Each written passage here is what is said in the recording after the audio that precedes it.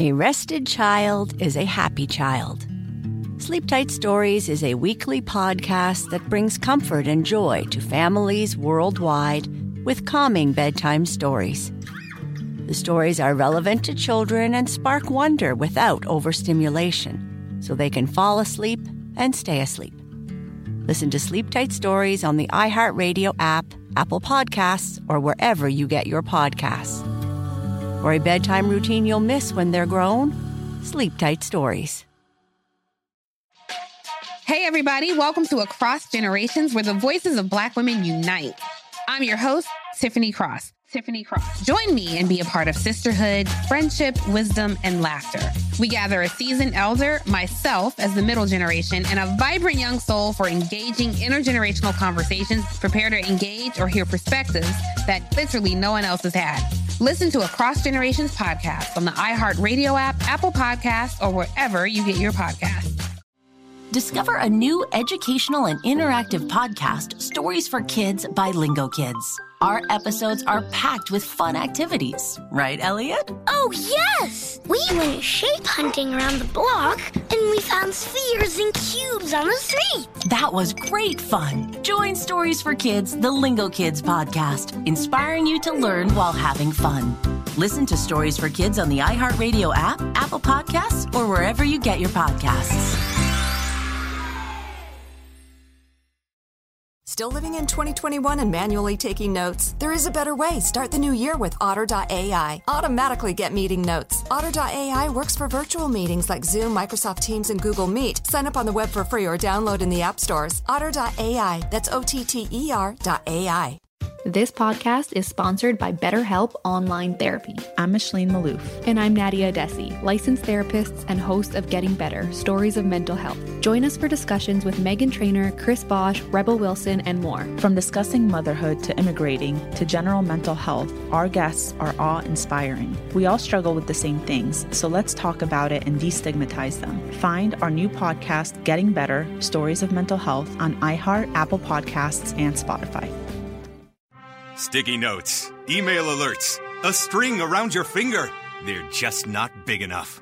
So here's a big reminder from the California Lottery. Tomorrow's Mega Millions jackpot is over $300 million. Whew. Play now. Please play responsibly. Must be 18 years or older to purchase player client.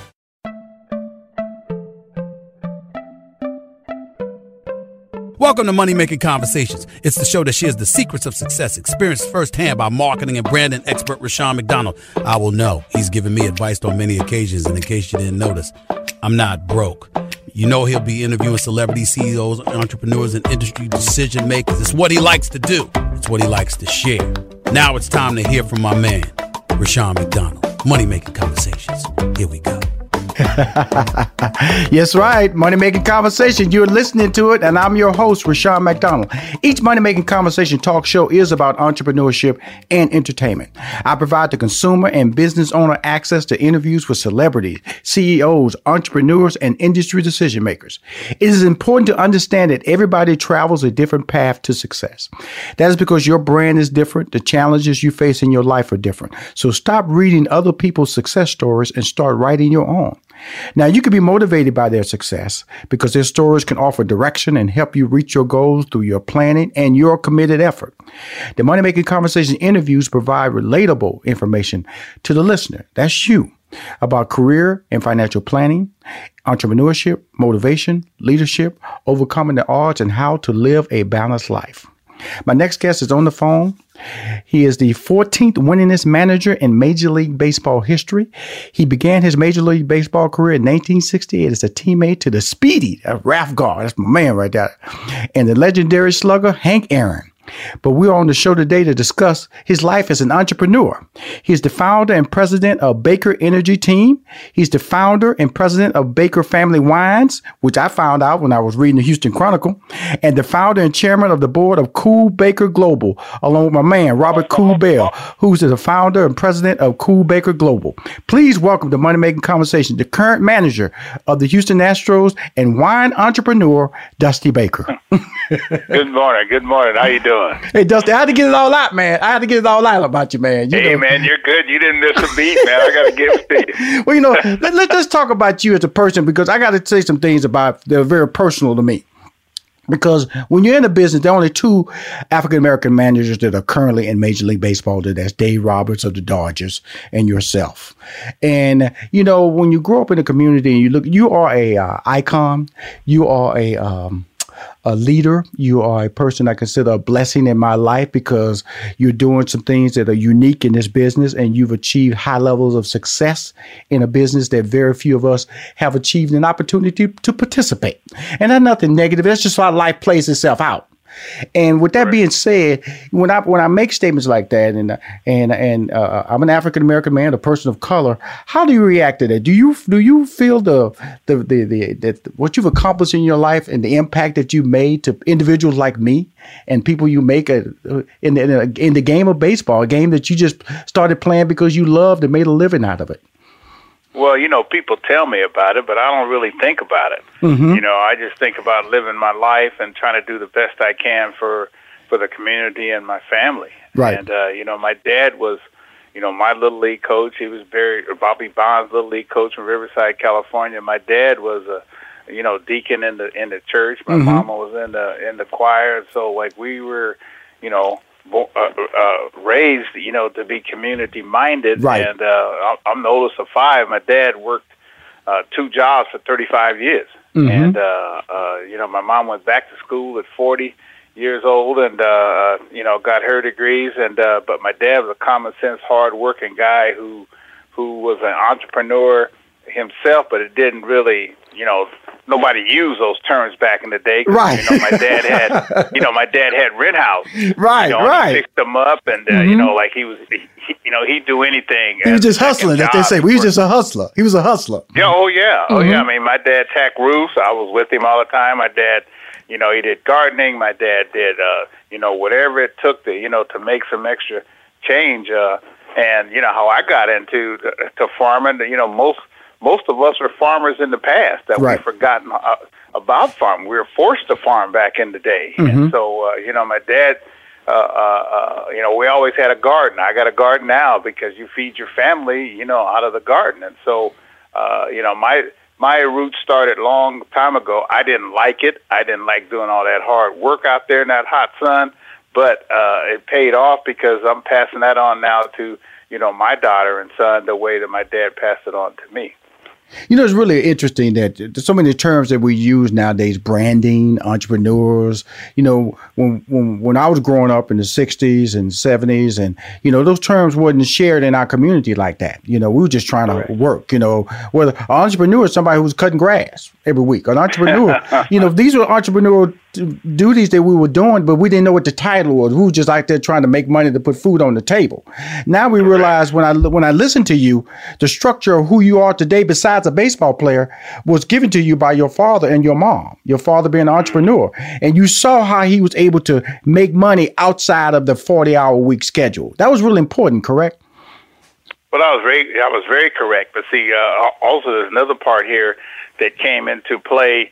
I signed out of high school against my dad's permission. I had a number of football and basketball scholarships, none in baseball, and I was drafted by the Atlanta Braves, which I prayed that I didn't go. I wouldn't go to the South. This was in the '67. Absolutely, 68. You know, 67. Excuse me, 67. That was a tough time. That was a tough time all over the country, especially in the South. And me being from California, I prayed, Lord, please don't let me get drafted by the Atlanta Braves. But that was the best thing, you know, that happened to me, because that's when I met Ralph Garr. We were in the same draft, and that's when Hank Aaron promised my mother that if I signed out of high school, he would take care of me as if I was his own son. Absolutely. So I came back home after that summer playing baseball, a couple of weeks playing baseball, and my dad took my contract to court. He was trying to nullify my contract because he wanted me to go to college, right, and play basketball. And so the state of California, they couldn't nullify it, so the state of California was a trustee over my affairs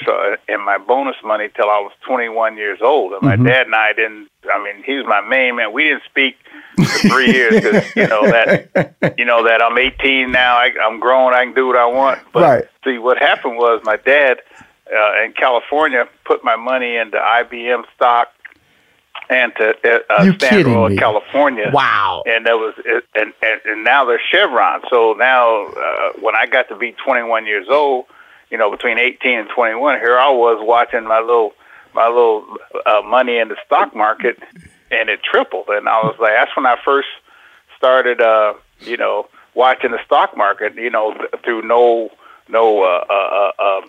wasn't me that did it. Right, and your dad. So then later on in life, I ended up being a stockbroker for a year in '87, and my brother went to school. He was certified in CFP and insurance and stocks and all kind of stuff. So you never know, which way the Lord is going to take you.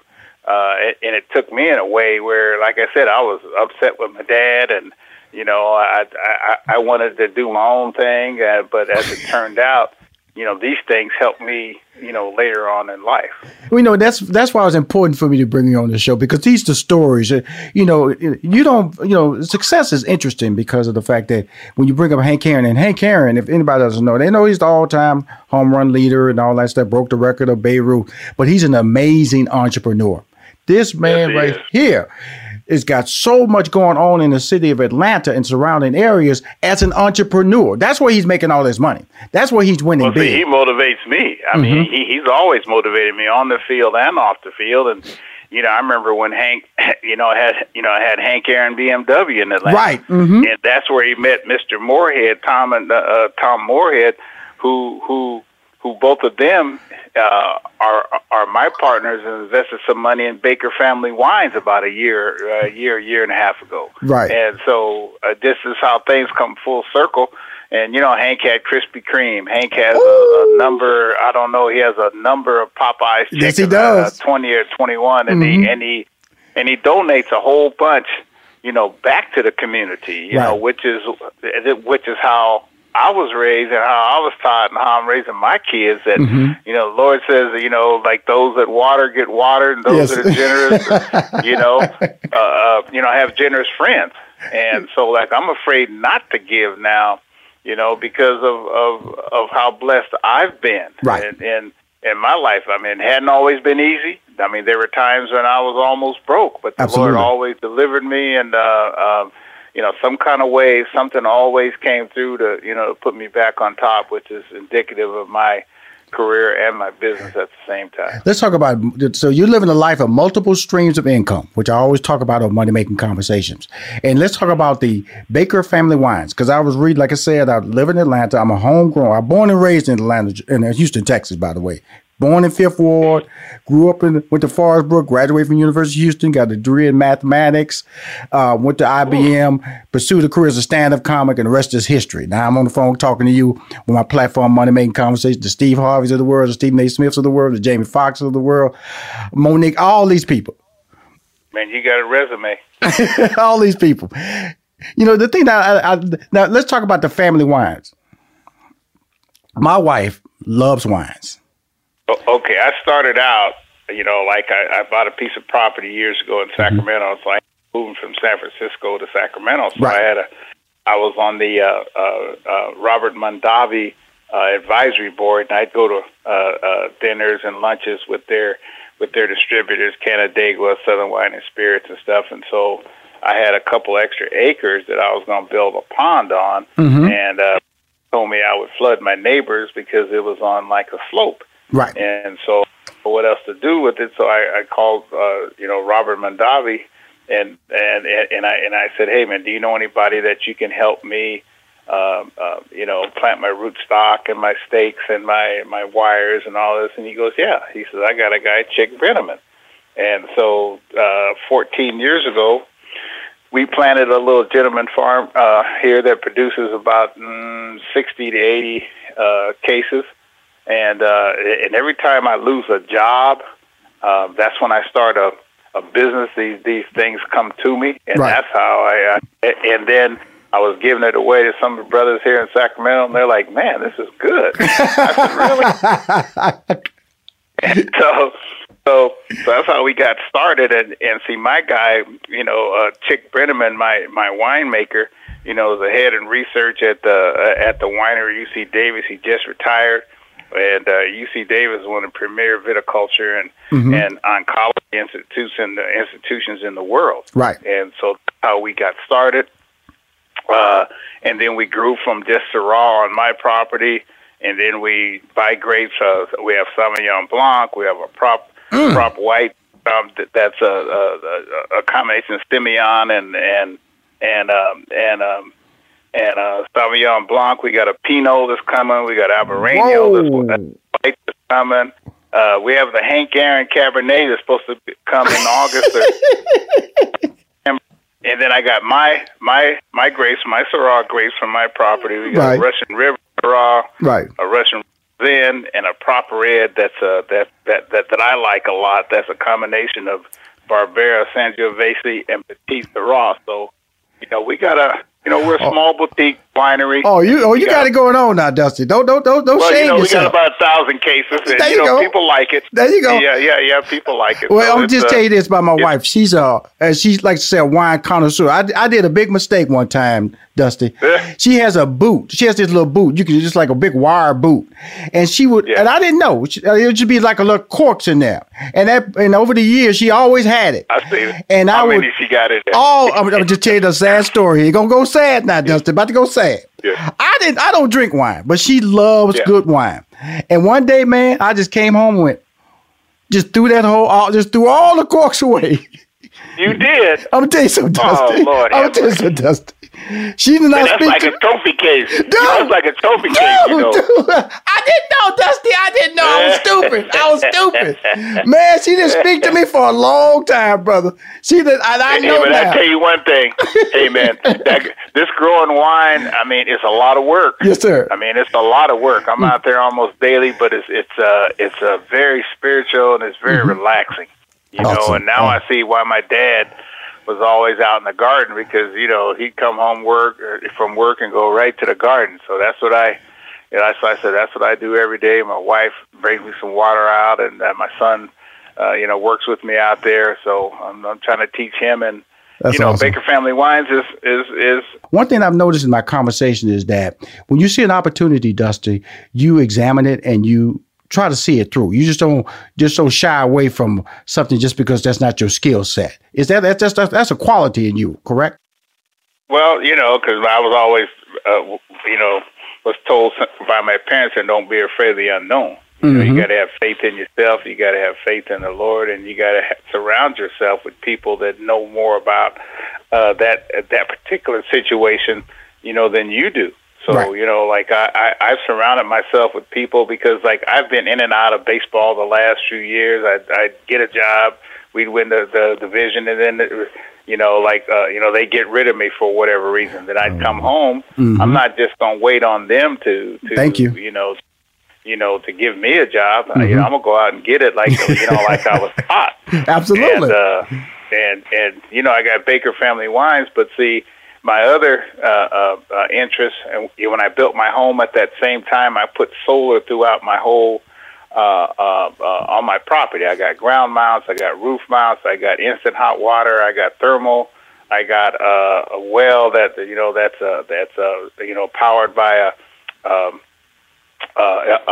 by solar. I got a pool that's heated by solar. So I was trying to leave a better carbon footprint for my my family and my kids that are coming, because being a hunter and a fisherman since I was a kid with my dad, I've just noticed how the fisheries are going bad. They're talking about there's no global warming. I went to Alaska last August and I saw all these glaciers melting. Look like, isn't that crazy? I went there last May. It was sad. It was sad. Man, it was sad as heck. I mean, but beautiful, but sad. So.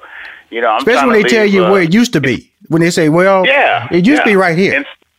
Then they tell you there's no global warming. And I'm like, wait a minute, I've seen global warming. I'm 70 years old. I go to the rivers where I grew up fishing and stuff, and there's barely any fish in there. Or I go duck hunting, there's rarely any ducks. Or it's hot out here in California till almost January. It's supposed to be raining. And so, that's why I got so interested in solar, to try to leave a better world and also not to pay these high energy costs. Absolutely. You know what I mean? Let's talk about solar, because it's been around forever, and now when I'm listening to you, it seems like it's an effective form of, paying the bills around the house by using nature's energy, nature's resources. Right.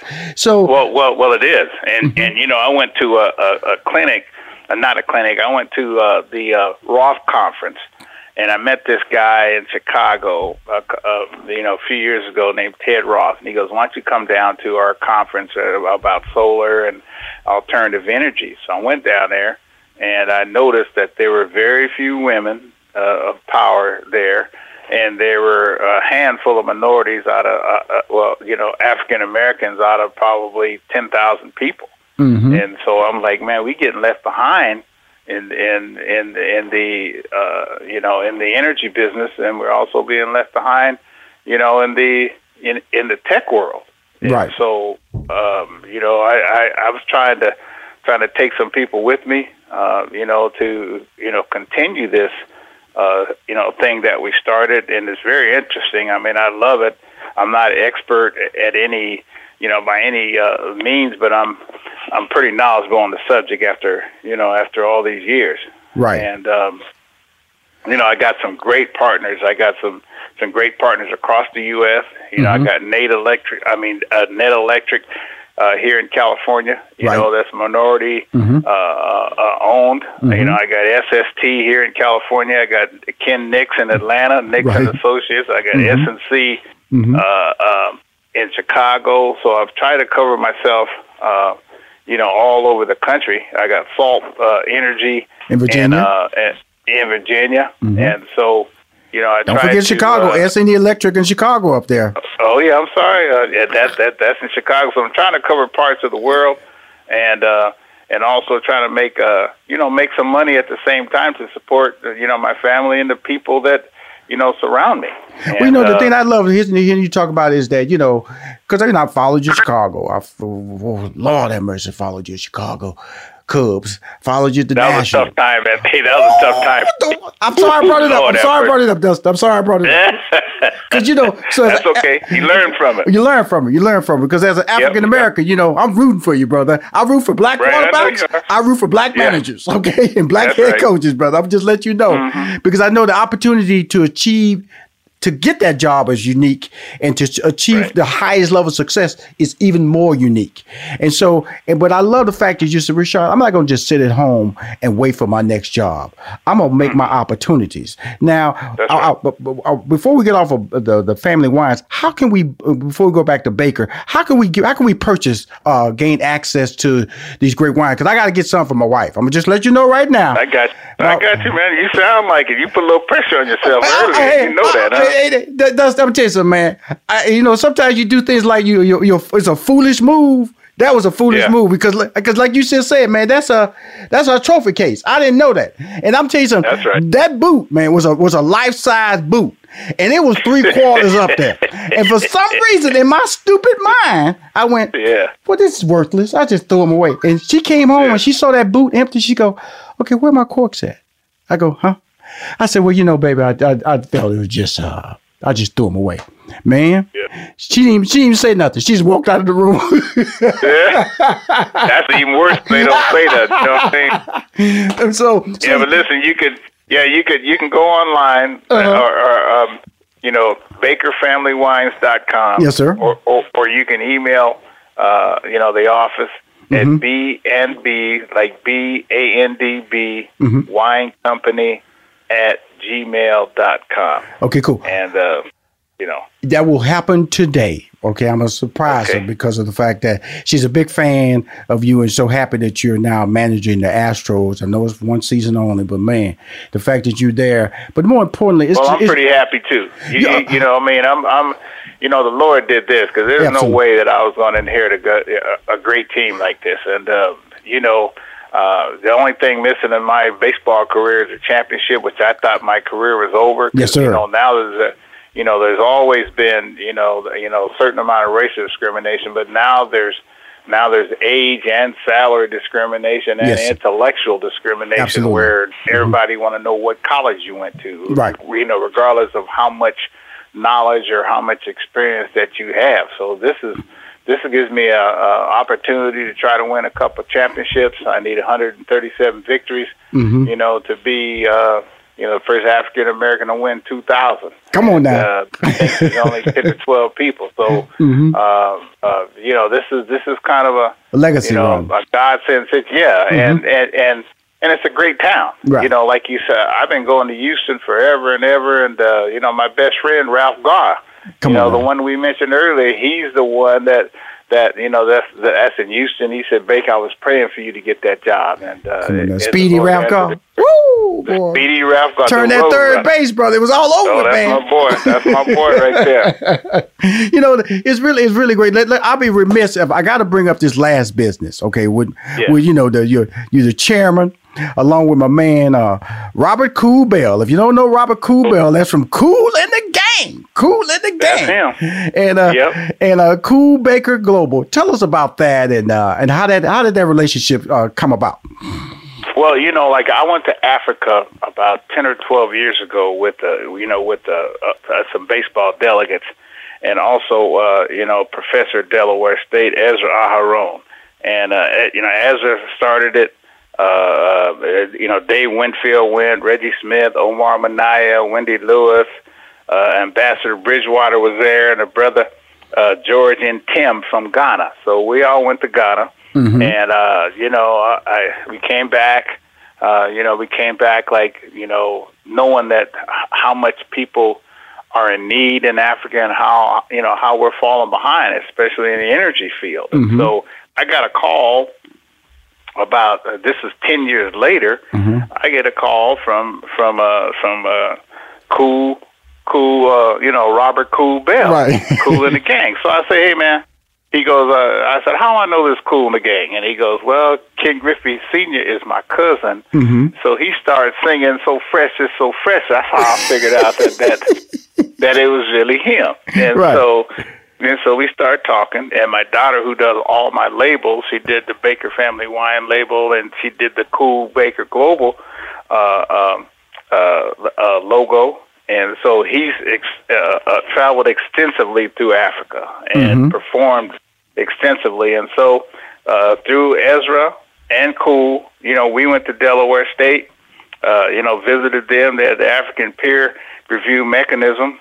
We met a bunch of African dignitaries, and so we're trying to take, some energy to Africa in the forms of solar or cogen or a combination of ways, because they don't have lights, and if you don't have lights, how do kids study? How do they don't have computers? I mean, they don't have hardly nothing. Mm-hmm. And so, and that in the, they're currently 38 of 55 nations in Africa are in the APRM. And so this is what we're trying to do. We've installed some, because of the coronavirus, Mm-hmm. People aren't allowed to go, but Cool is really, really hooked up there, and so his combination of people that he know and that he don't know in Africa already, and us being in the the energy business. Right. We can't do it by ourselves. Mm-hmm. We need some help. Which is teamwork. Which is tough. Teamwork, which is tough to find. Mm-hmm. But if there's a will, there's a way, and we're going to find a way to do it. I tell you, I'm on the website right now. Baker Family Wines website. I'm on it right now. I'm going from the dugout to the vineyard. That's what I'm saying right here. Slide on down, see the team. I see Dustin Baker with the cool glasses on in the vineyard. You know what I'm saying? I'm looking at you, brother. Got those sunglasses on. They turn dark when you walk out in the sunlight. I know what you're wearing. Yeah. I know what you're wearing. Yeah, but see, I can't see without my sunglasses. You know what I'm saying? But that's part of your trademark. If you walk down the street without those glasses, so I'm like, who is that dude? Yeah, exactly. Hey, the other day somebody asked, hey, where's your toothpick? I said, I don't have no toothpick in my mouth. I had 24 hours a day. Well, I got the email address, the Gmail. I see all this Our Wines. You will be getting the email from me today. I'm going to CC my wife so she'll know I love her. But more importantly, Dusty, I want to bring you on the show, man, to say thank you for being you. But more importantly, tell your story a little bit outside of the baseball world. A lot of people, New Zealand, Canada, wow. Ireland, they listen to my podcast and my talk show. You say wow, I say wow too, because I don't know who listens in New Zealand, but they listening big time down there in Australia, and it's that worldwide effect that I wanted when I stopped managing Steve Harvey. Just to, like you say, your legacy is important, and my legacy of what I want to do. You managed some bad boys. I was looking at your resume. The thing about it. The thing I'm really impressed with, I mean, I was pretty good at math. I didn't like it because I couldn't BS. You got to be exact for a man to be a math major. Ooh, I got mad respect for you, man. I appreciate you. So how did you get to do that? I mean, did you like it that much? Well, I'm going to tell you something, man. It was like I avoided it all my life. I could always go back to high school, and my math teacher told me I was good at it. But I went to school. I wanted to be anything else that could give me an easy grade. Okay, that's what I was. Anything that can give me an easy grade. You got like me. Yep. And I struggled. It took me 7 years to graduate, but only 3 years once I got my act together. It was 4 years of trying to get by easy, trying to get the easy courses. Talk to my friends. Hey man, that's an easy grade over there. Go over easy grade over there. And then I realized, something, man, be who people expect you to be. And math, man. I went in there, man. I couldn't afford math books, calculus book, and I would walk in that room, Dusty. I would look at the board, walk out. Cal 1, Cal 2, Cal 3 without a math book. I never got to calculus. I was algebra 2, and geometry. I said, Mama, please, that's enough. You know what I mean? Well, something, brother. I want to thank you. I want to appreciate you for saying who you are and being in Houston, boy. You're in my country now. We're going to have to see each other when this pandemic ends. And when you come down to Atlanta, I got a little small fishing lake back behind me. It's right on my property. Yeah, I like to fish. Yeah, and something, you can find me. I go down to Busy Bee, pick up some food every day. You know what I mean? I've been going there to the Busy Bee. You ever been to the Busy Bee? Absolutely. Yeah, I go down to Busy Bee. Oh, yes. I go down to the Busy Bee every day. Me and Ralph since 1968, 69. So. Absolutely. All right. I'll see you there, man. All right. Be safe now. I appreciate you. It's finally here, the season of celebration. And no matter how you celebrate with family and friends, whether you're preparing for Reyes Magos or Karamu, lighting the menorah, or going to midnight mass, Kohl's has just what you need to make those traditions special. Plus, you'll find gifts for all your loved ones. Send warm wishes with cozy fleeces, sweaters, loungewear, blankets, and throws. Support minority-owned or founded brands by giving gifts from Human Nation and Shea Moisture. Or treat them to everyone's favorite activewear from top brands like Nike, Adidas, and Under Armour.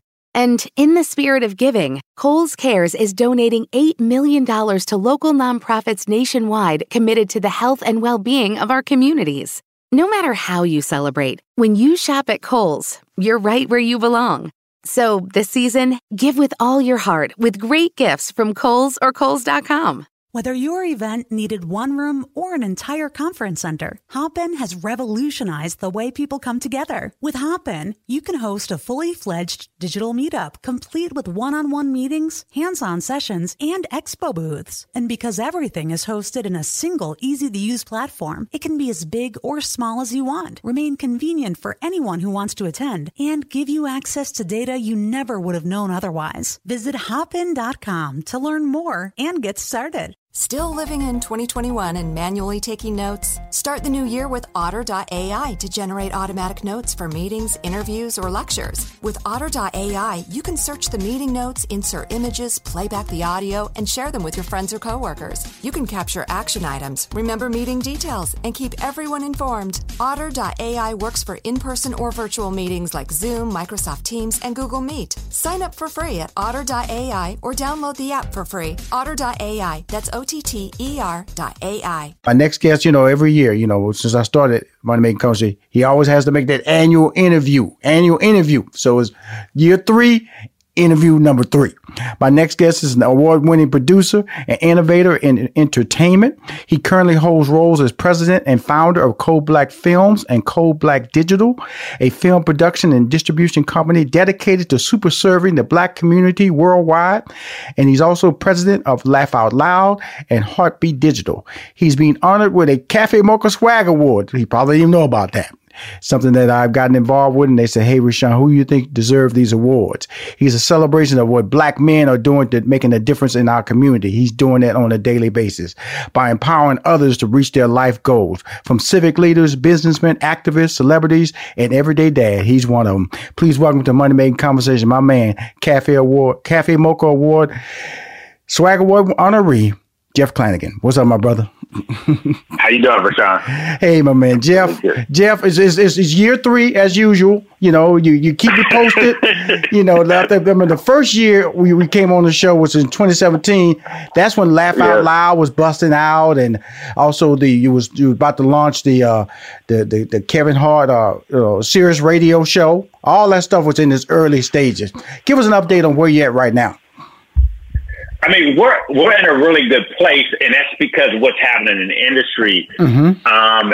And you know, streaming has obviously now you're seeing a lot of press about people at home streaming because of COVID-19 has accelerated, but it was already on an upward trend. Yeah, unbelievable pace. Yeah, the pace is it's on fire because people are home and they're watching content. But what's changed since the last time we talked, which has been very beneficial for what I've been doing, and for obviously for a lot of other people looking at getting into space, is that when we talked last time, when we talked about streaming, the notion was, okay, you got Netflix, we know Disney Plus is coming, we know HBO Max is coming, we know Hulu is coming, but those are all subscription streaming channels. And what's happened is that with the proliferation of these subscription channels, meaning I'm paying $10 or I'm paying $9.99 to BT Plus. $12.99, right? Exactly. What happened? A whole new wave of a different model called AVOD, which is advertising video on demand, which merely means is like if you're watching it, you can watch it for free with a commercial. So then you saw companies like, if you have a smart TV, you probably see all these apps on your TV, Pluto TV, Tubi, and Roku, and Amazon Fire. Like, what is all that? They are basically just streaming platforms with audiences, but you don't have to subscribe. And what ended up happening is that Pluto, which was bought by Viacom for like $400 million, and then Tubi was just originally bought by Fox TV. I started getting all these calls from Pluto and Tubi. They're like, these are inbound. They're like, wait, what's going on here? Because I literally, my phone just started blowing up. Right. These platforms looking for content. And then I figured out what I happened to be. It didn't take. You don't need a PhD. Look, you don't need a PhD. Hold on. I'm gonna just stop you right now. This is Content King right here. Okay, this is Black Content King. I'm talking to right now, and Jeff Clanagan. You know, way back before anybody thought about recording Black people and put them on VHS or DVDs or Blu-rays or whatever, you were doing it. So you are Content King. So I just want to let everybody know who I'm talking to right now. Continue the story, Jeff. Sometimes I got to interject and remind people who I'm talking to here. Okay. So the story was this, as you know, I was the first in the game for what I call direct, so with VHS and DVD. I was the first one. Okay.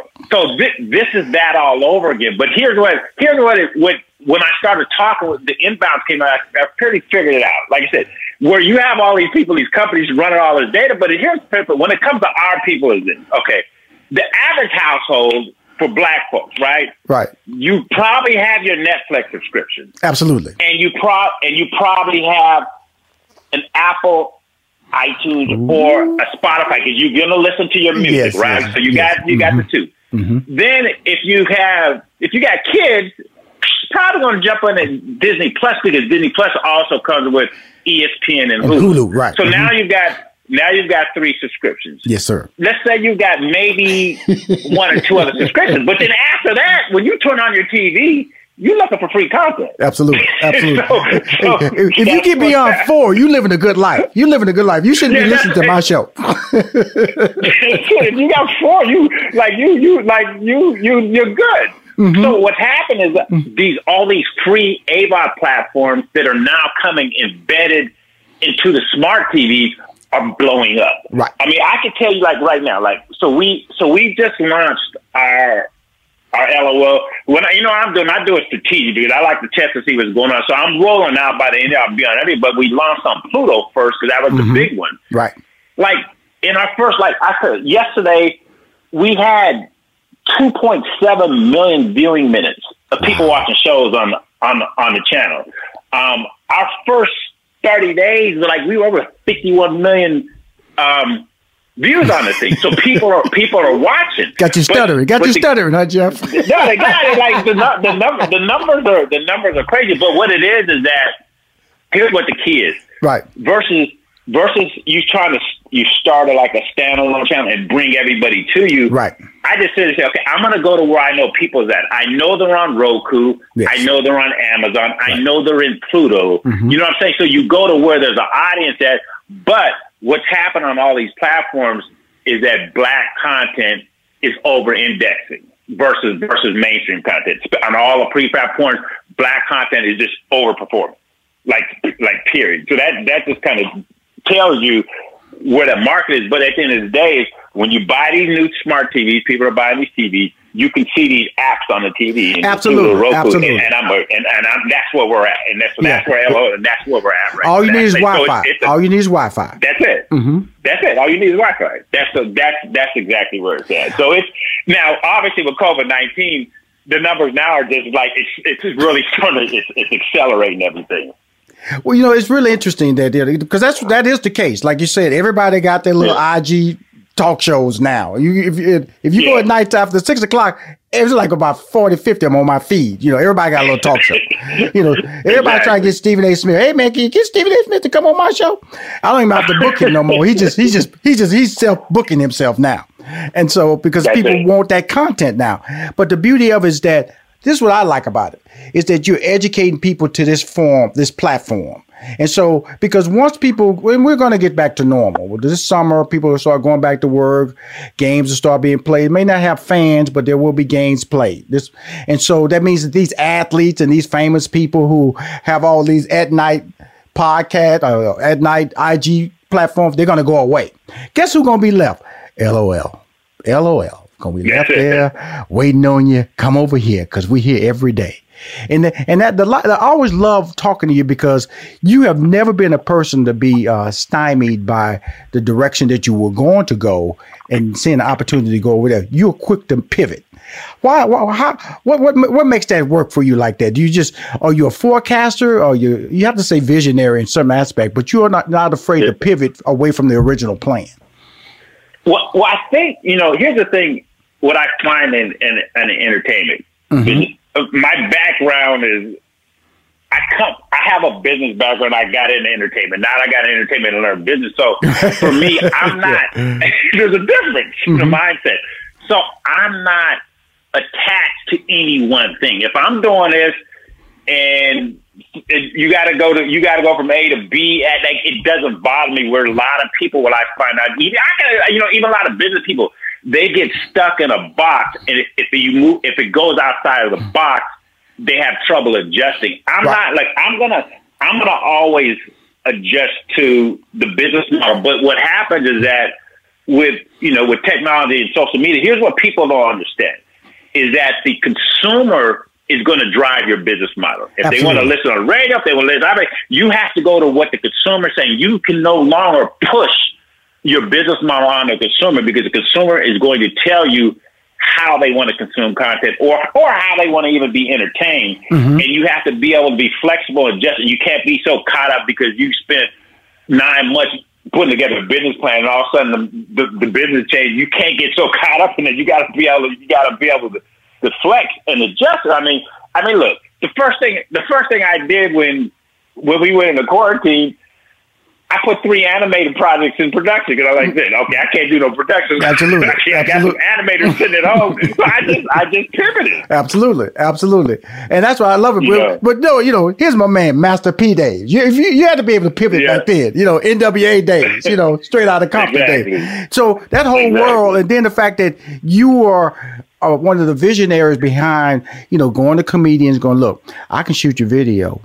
I can shoot your comedy special, and we can sell these in stores. Back when stores, because remember you had Steve Harvey and I. We used to go to go to these different record stores when they were open and do signing dates for all these DVDs and all this Blu-rays that were dropping. And so then it became streaming. And so when you look at all this competition and all these things that you have out there, it really is really important that when I hear you go, look, Rushion, look, I'm frustrated just like everybody else. I didn't see the pandemic coming just like everybody else. But what I couldn't do is just sit down and go, oh, woe is me. Okay, I got animators. Animators got computers.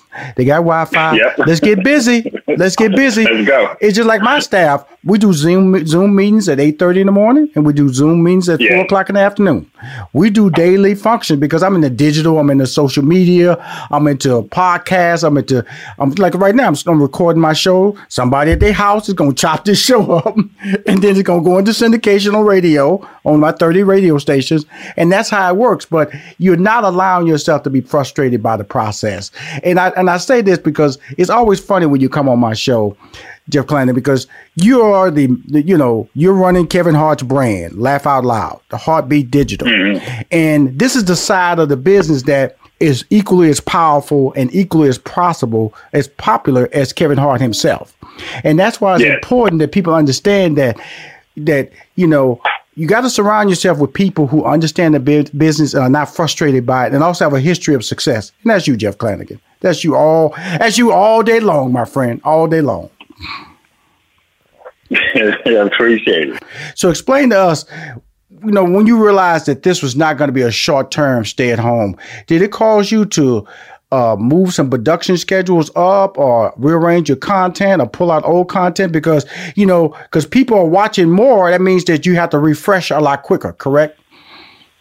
That is correct. I mean, that's why I think I had to make a real quick adjustment. Like I had 1, 2, 3, 4. I had 6 productions that were about to go into production, right? Mm-hmm. Like big production, and 3 of them were starring Kevin.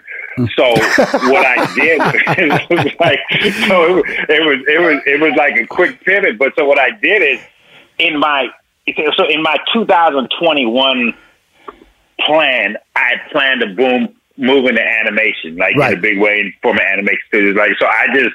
Okay, we got these productions on. I call these animators up who are sitting at home with their computers and internet, and I've got 3 series in production, meaning getting animated right now, because I already had writers and stuff right now. So I just fast tracked. I put every pin in everything in fast track and started to focus on the animation for right now. Right now. And so that's the part of the platform that's working now. Now, when I go to the platform, because I'm going to pull it up right here, you got Cold as Balls, season 3.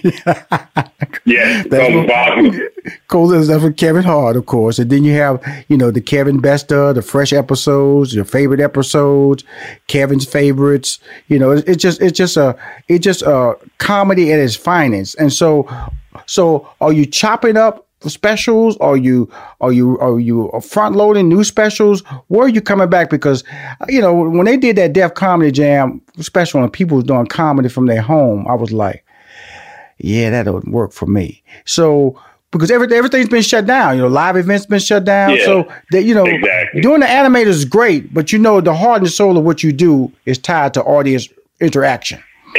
Exactly. Now the thing about it, I don't know, I haven't talked to you. But the other thing I had got back into, you probably don't know because I was playing the background, but I was actually producing Nick Cannon Wild Now tour, which we had on the road. Yes, we were playing. We were knocking out 10, 11, 12,000 people. I remember that deal came down in DC. We had to shut it down, but part of that is we were going to shoot that as a special at the end of the tour. That was the whole thing. We had cameras going during the tour. And I had some other live stuff. So obviously I had to put a pin in that in terms of the special. That was probably, if I had to say, if anything hit my business the hardest, was that, because I was really going aggressively into the live business with the Wild Now tour being the first one. And so, like you just mentioned something, what's not working on social digital is comedians trying to do stand-up comedy on IG. I mean, musicians can do it and they can sing, but trying to do stand-up without an audience, it just don't. People go try it, so it's not working at all. No, it's just not. No. So my thing is, I've got I believe there's a window in going to be July, August, September, where I go back and shoot. But we don't know what's going to happen in the fall, if the flu is going to come back in the winter. So when we have this potential window, I'm gonna knock out a bunch of productions, stand up and everything, and live stuff. In terms of touring stuff, I think that's gonna be a 2021 because I just don't see us by fall letting 10,000 people back in the arena. Unless the league, I think the league, the NBA, and the leagues are going to take the front end. They're the ones who are going to have to break the ground in terms of, okay, we can now go to an arena, or we can go to a stadium, and if it's safe, then I think you'll see the live touring stuff open back up. But I still think that's 21. Absolutely, especially when California said, "Hey, we canceling everything, exactly.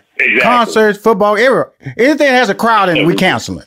But I do believe I've been an advocate of Jeff of saying, hey, we got to get back out there. We just got to have what are the rules to be able to socialize? That's what that's what nobody's giving us right now. And so when I look at the programming that's being put out there, and I've seen these stand-ups online, I'm a stand-up. When I see them online trying to do stand-up at the house, I go, this is not working. Who is tapping these folks on this? This can't work. This can't work. And when they did that, it's a couple of people have called me, Rashad, you used to do stand. Hey, used to, and definitely not coming on your Instagram feed trying to do stand up with no crowd. Okay, and so I don't need that level of embarrassment in my life. It doesn't work. It doesn't work. So, but you do have some great productions that you have completed. It's the Die Hard with John Travolta and Kevin Hart. That's y'all know what I'll do. A play on this man's last name, Kevin Hart. Die Hard. Talk to us about that. I'm gonna tell you something, man. Y'all silly, man. You silly. Kevin Hart silly. Y'all just silly people out there making a lot of money, man. That's all. Well, what's funny was about that is that we did that with Quibi. Quibi is the new streaming platform that just launched. Yes. About a month ago for mobile devices, and it's telling movies. So we basically shot an 80-minute narrative movie in chapters. So there's 10 chapters, 10 8-minute chapters. Right. We finished. I think we finished it right in February. But the dynamic with Kevin and John was hilarious. That was, I have to say, it's probably one of his best performances, just because the interaction with John really raised the level of the acting and the performance. But it's once again, we're experimenting with new format, which is Quibi, which is direct short form. Mobile. It's short form. Short form, exactly. It was a great experience. It's a great. We're actually working on Die Hard 2 right now. In fact, it came out, so we're already working on Die Hard 2. Now let's just explain to everybody what Quibi really does. Okay, it could be like 10 to 15 minutes, and so that's what he said. Now, are they like Netflix where you can just binge all the episodes, or they come out on a daily basis or a weekly basis?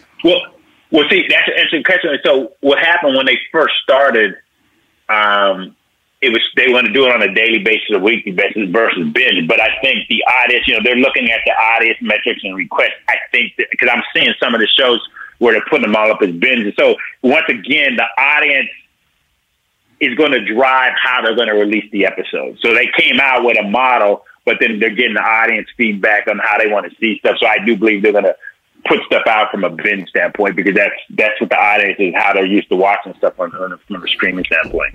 Yeah, that's really interesting because of the fact that, Disney was like that when Disney, because I have Disney Plus, of course, I got Disney Plus, and Mandalorian. Okay, it came out every week. It came out every week. So I had to wait the next week to see the episode. And it was really smart because it was a really good series. And so, and I'm pretty sure that worked for them, because guess what? Every week I was right there. Otherwise, they just had me for one weekend and I was gone. And so, but that was a really, really great series, the Mandalorian. Of course, Netflix has started the model of binge watching, but I think that because of Quibi's is a short form, it forces you to want to see the next one to keep your energy going. It's like, okay, that's 15 minutes, dude. I need to see something else here. I got time on my hands. And so that's why it's really great. And when I look at Kevin and what he's done, I saw him in Hobbs and Shaw, and who's funny in that. And this guy is just a great person, but a person who, and I was doing some interview and I told him, I said, I really believe that Kevin will win an Oscar in his career, because he really, really can act. He said he's like our version of what Robin Williams was in that era. Yeah. Because Robin Williams could be very funny. He could act and be very serious. And Kevin is displaying those same qualities in his own way. I'm not saying he's Robert Williams, but he's Kevin Hart in his own way and with those qualities. But one of the qualities I really liked about you is that your ability to give back. And the last time we talked about the internship program you created at LOL and how it would provide opportunities for young people to build their resume and experience. What is the update on that program, Jeff? Well, it's interesting, since the last time we talked, I actually kept my summer intern program, which is basically an intern program for social media and marketing. Usually I'm bringing like 4 to 6 students, and actually we're putting together our team for this summer. Right. But I actually kept 2 of them while they were at school. Okay. 2 of them they were doing so good. So I had them do. You couldn't kick them to the curb. You couldn't kick them to the curb. I had to keep them going because they were doing such a good job. I kept 2 of them in school, which obviously is helping pay for their school. But they work for me. They do like 10 hours a week. Wow. From school, and so they stayed on, and then they're coming back this summer. But they were doing so real well. They really picked up everything. And so I literally kept them on. So awesome. What happened is those 2 will help lead this new team that I'm bringing in the summer. Right. And now, so they'll kind of be the team leaders. Now, is it a way that, my listeners and other people, how can one participate or one apply, or how does this work? Yeah. Well, let me tell you what I was on the way to doing. Okay. Mm-hmm. When we were shooting, I'll tell you the backstory. So when we finished Die Hard, we were in Atlanta. Kevin had another movie he was going to do. So he was going to be in Atlanta until June. Right. And so we were going to shoot, because we have an interview show that Kevin's doing, kind of like the Dave Letterman show, called Heart to Heart. Mm-hmm. And so we were going to shoot these in Atlanta, but what I was going to do was set up a program at Spelman and Morehouse to have students work on the productions, help with market, like a whole curriculum, because we were going to be there for 3 or 4 months. So obviously we can't do that. So I got to do something else. But I was going to accelerate, because we have a lot of productions and a lot of people in school don't get that chance to work production. So I was going to have a kind of a production internship program also. Right. Now, I don't know if we're going to go back to Atlanta, so if we don't, I have to figure out something else to do during the summer on that. But yes, there is opportunity for other students to do different things. Right now, it'd be centered around social media until I figure out what the production strategy is going to be. Hey, Jeff, I'll tell you something, man. Year 4, I know it's going to be a different Jeff Clanagan story of success and pivoting and making a difference, because I know that every year you've because you pitch some ideas of me participating in certain formats, and Rashawn has changed. And that doesn't, and I understand that, and I relate to that, and I understand that you are clearly understanding that, look, when I walk in this room, it may be Tuesday, but it may be a different Tuesday than it was last Tuesday. And be prepared to make those adjustments. And congratulations, man. As always, I'm talking to Jeff Clanagan, the president and founder of Code Black Films and Digital. Code Black Digital. That's when I met him. Now he's the president of Laugh Out Loud and Heartbeat Digital. He's changing the game and also changing lives. Jeff, thanks for coming on my show again, man. Thanks for having me, Rashawn. Appreciate it. Sticky notes, email alerts, a string around your finger. They're just not big enough. So here's a big reminder from the California Lottery. Tomorrow's Mega Millions jackpot is over $300 million. Whew. Play now. Please play responsibly. Must be 18 years or older to purchase player financing. Hi, everyone. Al Roker here. As a guy with his own catchphrase, I appreciate that Smokey's only said, "Only you can prevent wildfires." But I'm filling in because there's a lot more to report. Like when there are parched or windy conditions out there, you gotta be extra careful with things like burning yard waste. After all, wildfires can start anywhere, even in your neck of the woods. Go to SmokeyBear.com to learn more about wildfire prevention. Brought to you by the U.S. Forest Service, your state forester, and the Ad Council. What grows in the forest? Trees? Sure. Know what else grows in the forest? Our imagination, our sense of wonder, and our family bonds grow too. Because when we disconnect from this and connect with this, we reconnect with each other. The forest is closer than you think. Find a forest near you and start exploring at discovertheforest.org. Brought to you by the United States Forest Service and the Ad Council. Our next guest is on the phone. On a daily basis about business and life and sports, he is the man. USA Today called him the most powerful talent in the sports business just a year ago, and he followed it up with his best year as a professional. He has reshaped sports talk and is the most socially engaged talent, sports media talent in social media today. It's incredible. He is the face of ESPN. He is the man. Please welcome to Money Making Conversation, my man, Stephen A. Smith. What's going on, man? Stephen A. How you doing? I'm doing really good, Stephen A. I know you just finished a couple of hours on First Take, so the energy's up there. Every day let me tell you something, Stephen A. Going into the show, because you're a pretty laid back guy. You're not the guy we see on TV for 2 hours, correct? No, not the guy you see on, for 2 hours. I know how to wind down and relax and be a little mellow. I pace myself and conserve my energy for when it's time. I'm very big on that. And it's really important because of the fact that you have so much to say, but sometimes it's all about sports. And, you and I often have conversations about, hey, man, I want to tell a different story about my life. And so there's rumors there's a book in the making. And why do you feel it's important that you write a book? Well, I think there's a lot of people that, talk about me and they have a lot of things to say, but there are a lot of things that I don't talk about on television or radio. There's a lot of things that I don't get into, particularly as extensively as I would get into it, and as it pertains to a book. So, people have been on me. You're one of those people that have been all over me about writing a book for years and years and years. And so I finally, during, once this coronavirus kicked in, and obviously the sports world and the world overall has been brought to a halt, it's given me an opportunity to reflect. And whereas a lot of people are going through some hard times, all of us are to some degree. It's an incredible adjustment that we all have to make. I also look for opportunities when they present themselves, and the opportunity to sit down, to hunker down, and to be a bit introspective, and really, really get into what I want to say, why I want to say things that I want to say, and how I want to go about saying this. This coronavirus situation has afforded me the opportunity to be more introspective than I've ever been. And as a result, instead of thinking about the hustle and bustle that exists in the real world, it's allowed me to step back, be a bit introverted, and come out, swinging when it's time. Right. Really the thing that I always enjoyed when I talk to you is about giving 100%. And you understand the role of the employer and the employee. And you always promote employees giving 100% to their employees. Explain to us exactly what you mean by that. Well, if you're working for somebody else, you're not winning unless your employer wins. Mm-hmm. And I understand, and I've learned to understand that the hard way through trials and tribulations that I've endured in my career. You're not winning if your employer is losing.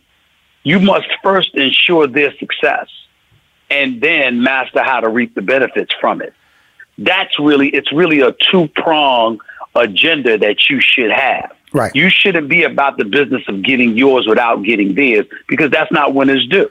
And you shouldn't be about the business of ensuring that they get theirs, but ignoring yourself, because that's not what winners do either.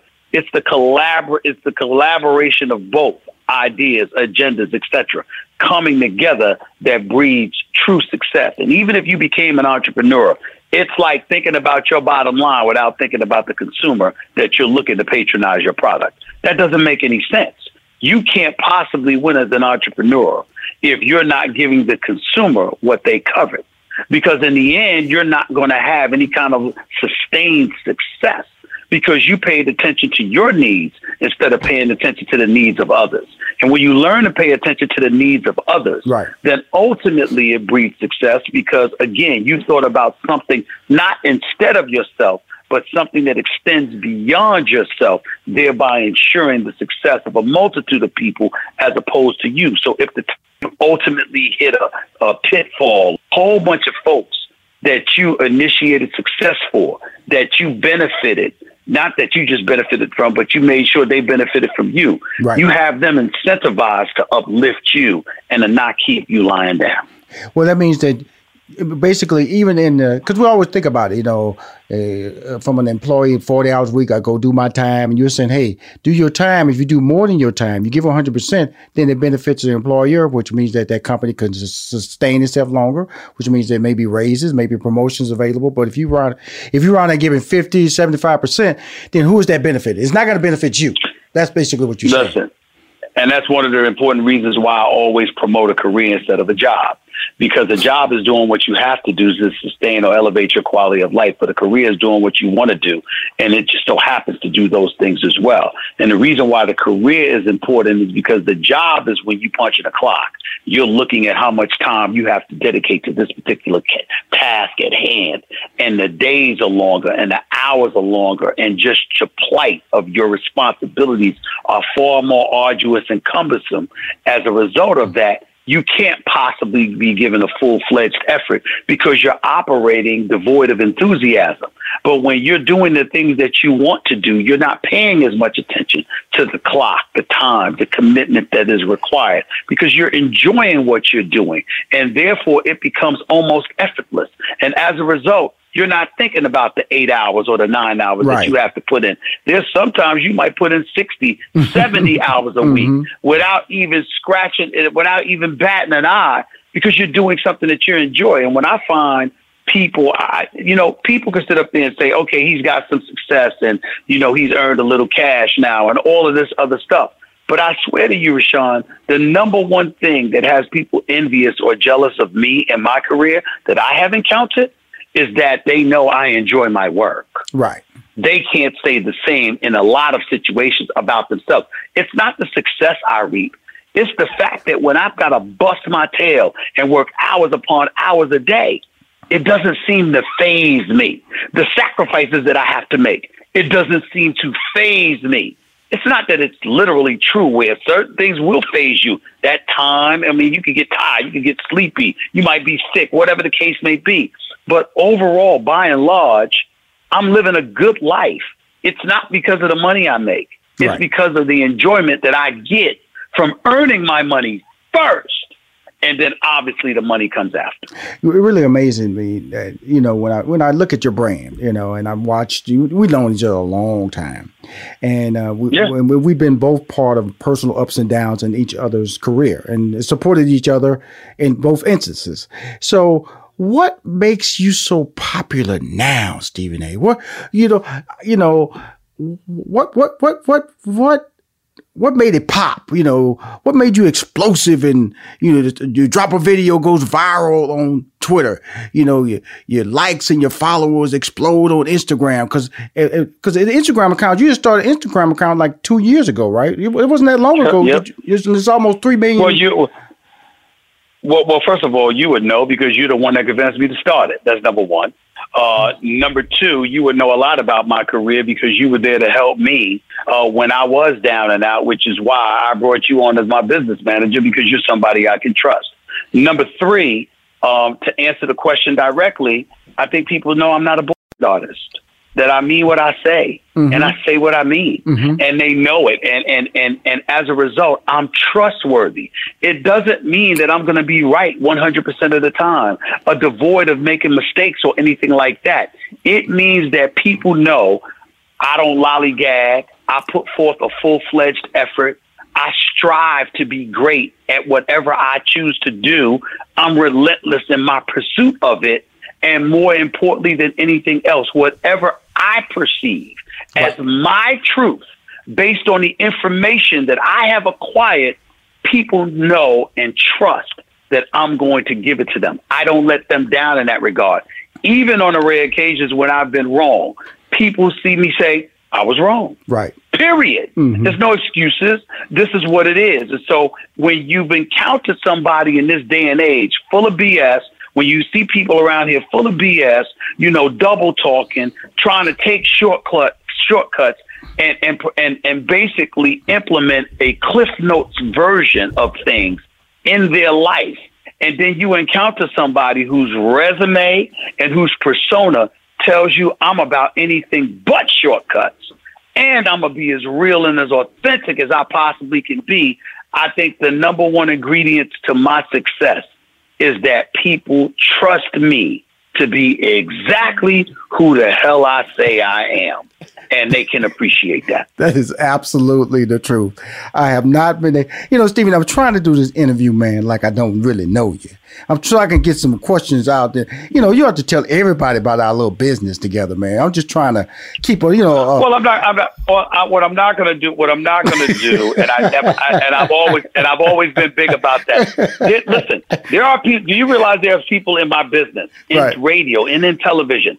There are people who have, for example, radio shows, right? Mm-hmm. And they have partners, but their name is on the radio show and not the partner, right. Mm-hmm. Stuff like that, right? Mm-hmm. I don't operate that way. Mm-hmm. I'm very, very, very big on giving people credit who deserve credit. Mm-hmm. People are shy. I was doing an interview with my colleague Dan Levitard at ESPN just last week, and I was talking about folks that, and Mel Kiper Jr. was on the air with me the other day, and I was talking about how he's forgotten more football than I know. Yes, he does. Dan Levitard was one of the people that spearheaded the way for people like myself to further into this business.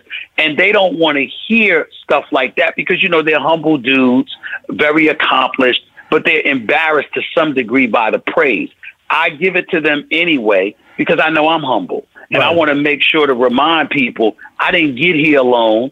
And I'm not going to stay here on top because I intend to be on top for a long time.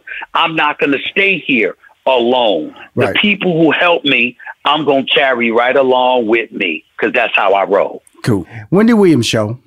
You taped it a couple of weeks ago.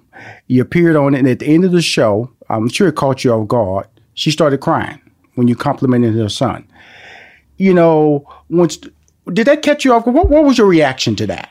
I'm sure it was a good reaction, but it caught me off. It caught me off guard. I really, really appreciated. I really appreciated what I consider to be a very authentic reaction on her part, because regardless of what she's going through in her life or what she's going through in her life at particular moments, first of all, she is a great talent, and number two, she has always pledged and has displayed an undying devotion to her son.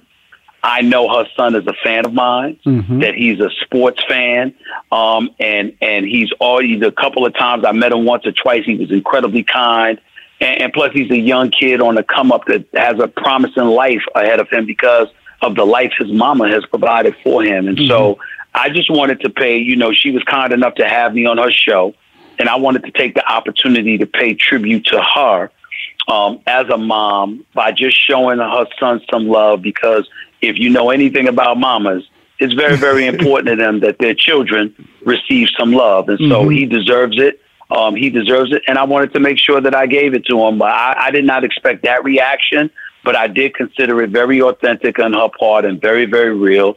And I was honored that she had me on her show. And I was honored that she was touched by, my kind words towards her son. Okay, cool. Well, because Wendy Williams is a person that can create controversy about the type of questions that she asks. And this interview was a powerful interview from the standpoint of you were allowed to be Stephen A. and she was allowed to be Wendy, and it came across as an authentic interview. That's what you always talk about maintaining. Well, I will say this, and I'll say this. I understand her reputation, and I get all of that. But, there's nothing wrong with saying no comment. There's nothing wrong with saying I'm not going there. And if necessary, none of your business. And so she didn't take me to that point, but as she took me to that point, I'm perfectly capable of saying I'm not broaching certain subjects about my personal life or anything like that. I was glad that she didn't do it, but if she had done it, it would not have surprised me because that's part of her show. And in fairness to her, it's not like she's blindsiding you with it. That's her show. That's who she is. And if you come on her show, it's not like folks didn't know. And a lot of times hosts get discredited and maligned for being who they are. People knew exactly what they were walking into, chose to walk into it anyway, and didn't want to blame her.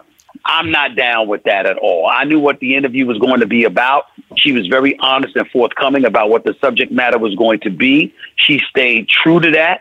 And I respect and I appreciate, rather, the level of respect that she showed me, and I'm thankful for it. Cool. Now let's get into a little basketball here. The Last Dance is out there, and documented series. There was a 10 part, 10 series. 10 part series. Rolling. Now, Shaq did 3 straight championships with the Lakers. Rolled in on the debate, and you saying that Shaq's Lakers, that's with Kobe.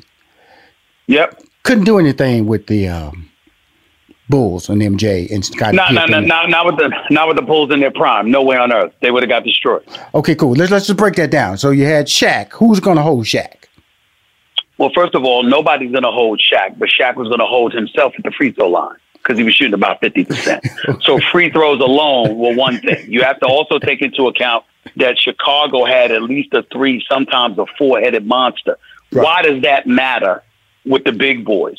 Because they had 24 fouls to give. So in other words, you could have fouled Shaq all day long and he'd have just missed free throws. Kobe wasn't yet in his prime. He was a young, tremendous talent, but he hadn't really honed in his skill as a superb basketball player and the second greatest point or off guard in the history of basketball until later on, not before that particular moment in time. Number 4, Michael Jordan was not only a prolific scorer, averaging 30 a game and 33 per game in the postseason, and not even you remember Michael Jordan averaged 1.73 point shots per game in his career. So he averaged over 30 a game shooting 2-pointers. Right. Okay, in this era, you don't see that. And then considering the road travel to prosperity, having to toughen yourself up to go through the likes of the Detroit Pistons. Woo. If you recall, Shaquille O'Neal got swept in the finals by Hakeem Olajuwon and the Houston Rockets. Your Houston Rockets, Kenny Smith, Robert Horry, Vernon Maxwell, Sam Cassell, Olajuwon, these boys. It wasn't on Chicago's level. Let's be clear about that, okay? So when we look at it from that perspective, and Jordan and Pippen's ability to defend, along with the other guys that just played their roles, the Lakers would not have won more than 1 game in the series against them. It would have been similar, very similar, to what the Detroit Pistons did to Shaq and Kobe and the Lakers in 2004. Okay, cool. Well, then let's go to the early years of Magic, Byron Scott, Michael Cooper, Kareem Abdul-Jabbar. Right. What about that team? That would have been a far more tougher matchup because of Kareem, because there was no answer for Kareem. You wasn't going to send Kareem to the free throw line and he was going to miss 50% of the time. He's the lone individual, the all-time leading scorer in NBA history, and the only person in the history of basketball with one unstoppable move, which was the sky hook. There was no answer for that. That would have been problematic. Here's what I can tell you. That fast break that you saw for the Los Angeles Lakers, that would not have happened against the Bulls. Because Scottie Pippen, remember that even though Magic was younger and it wasn't 1991. In 1991, the key to that series after Chicago had lost game 1 to the Lakers was that Scottie Pippen picked up on Magic 94 feet. No one did that to Magic. Right. And if you recall, part of Magic's greatness was that Magic was 6'9". So he could look over opposing point guards to run an offense and to make those phenomenal passes that he made. With Pippen in front of his face, he would not have been able to do that. So and that's where your problem lies. So I would tell you that the Lakers would have given them more trouble with Worthy, Kareem, Magic, Cooper, Byron Scott, and those boys. They would have gave them more trouble. But I would not bet against Jordan because Jordan and Pippen's defense was so phenomenal, it would have been a problem. Cool. And that's really great. Now, when we look at the show First Take, it was a groundbreaking show when it first came out. And now it seems to be emulated everywhere on ESPN, on Fox Sports. When Skip Bayless left the show, what were your thoughts when he left the show? And what are your thoughts now, being how big the show has grown and your brand has grown and really becoming a phenomenal talent that you are today? I had mixed emotions. I was not worried about Skip's absence affecting me and what I do on the air because I don't predicate my abilities or my success on what other people are doing. I'm always prepared to carry my own load. But I had mixed emotions because on one hand, I knew the show would be on my shoulders. I would be captain of the ship. The profile would be primarily, if not exclusively, on my shoulders. And that would elevate my profile, but also elevate the level of scrutiny that came in my direction, which was fine. The flip side to it is that I was genuinely going to miss my man. Skip Bayless, I would not have been on First Take if it were not for Skip Bayless. Skip Bayless asked me to do the show. They would never have put me on the show if Skip Bayless didn't insist that he wanted me on the show. Because at that time, I had a falling out with ESPN over a contract dispute. I was gone for a couple of years. When I came back initially, they didn't even allow me to be on television the first year. I was restricted to radio. It was Skip Bayless that fought to have me on TV. And Jamie Horowitz, the executive producer of the show, ultimately co-signed on that. And as a result, the honchos at ESPN decided to capitulate to their wishes and bring me on the show. So I owe my presence on First Take to Skip Bayless. But then also what people don't realize is that you could call it a foil or whatever the case may be. I'm a counterpuncher 1 minute, I can punch the next or whatever the case may be.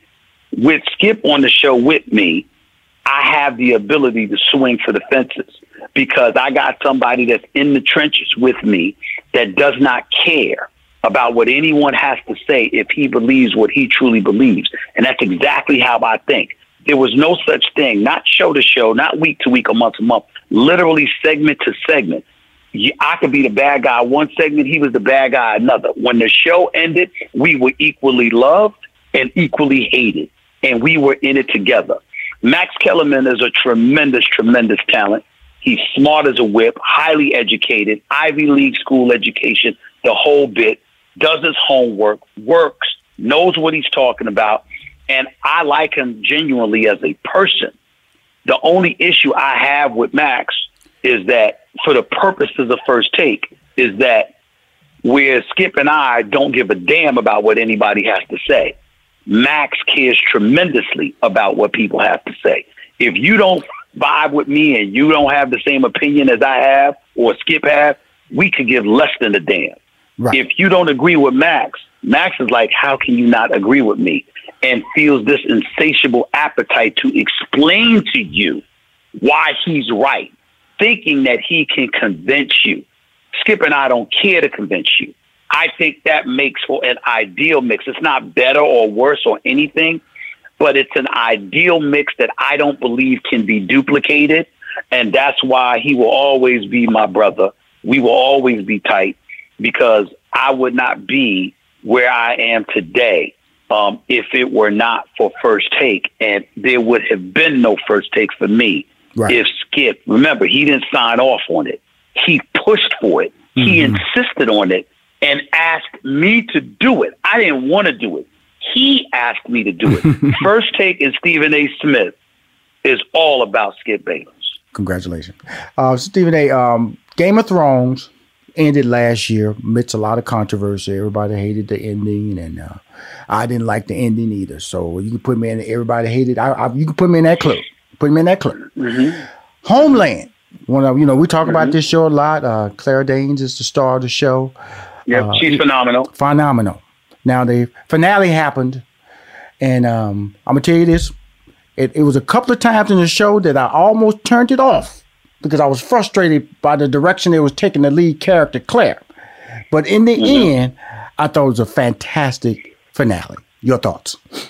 So did I. I thought the ending was phenomenal because you looked at what happened and her betrayal. I know without even asking you when you wanted to change the channel, her willingness to, do that to Saul and ultimately compromising him.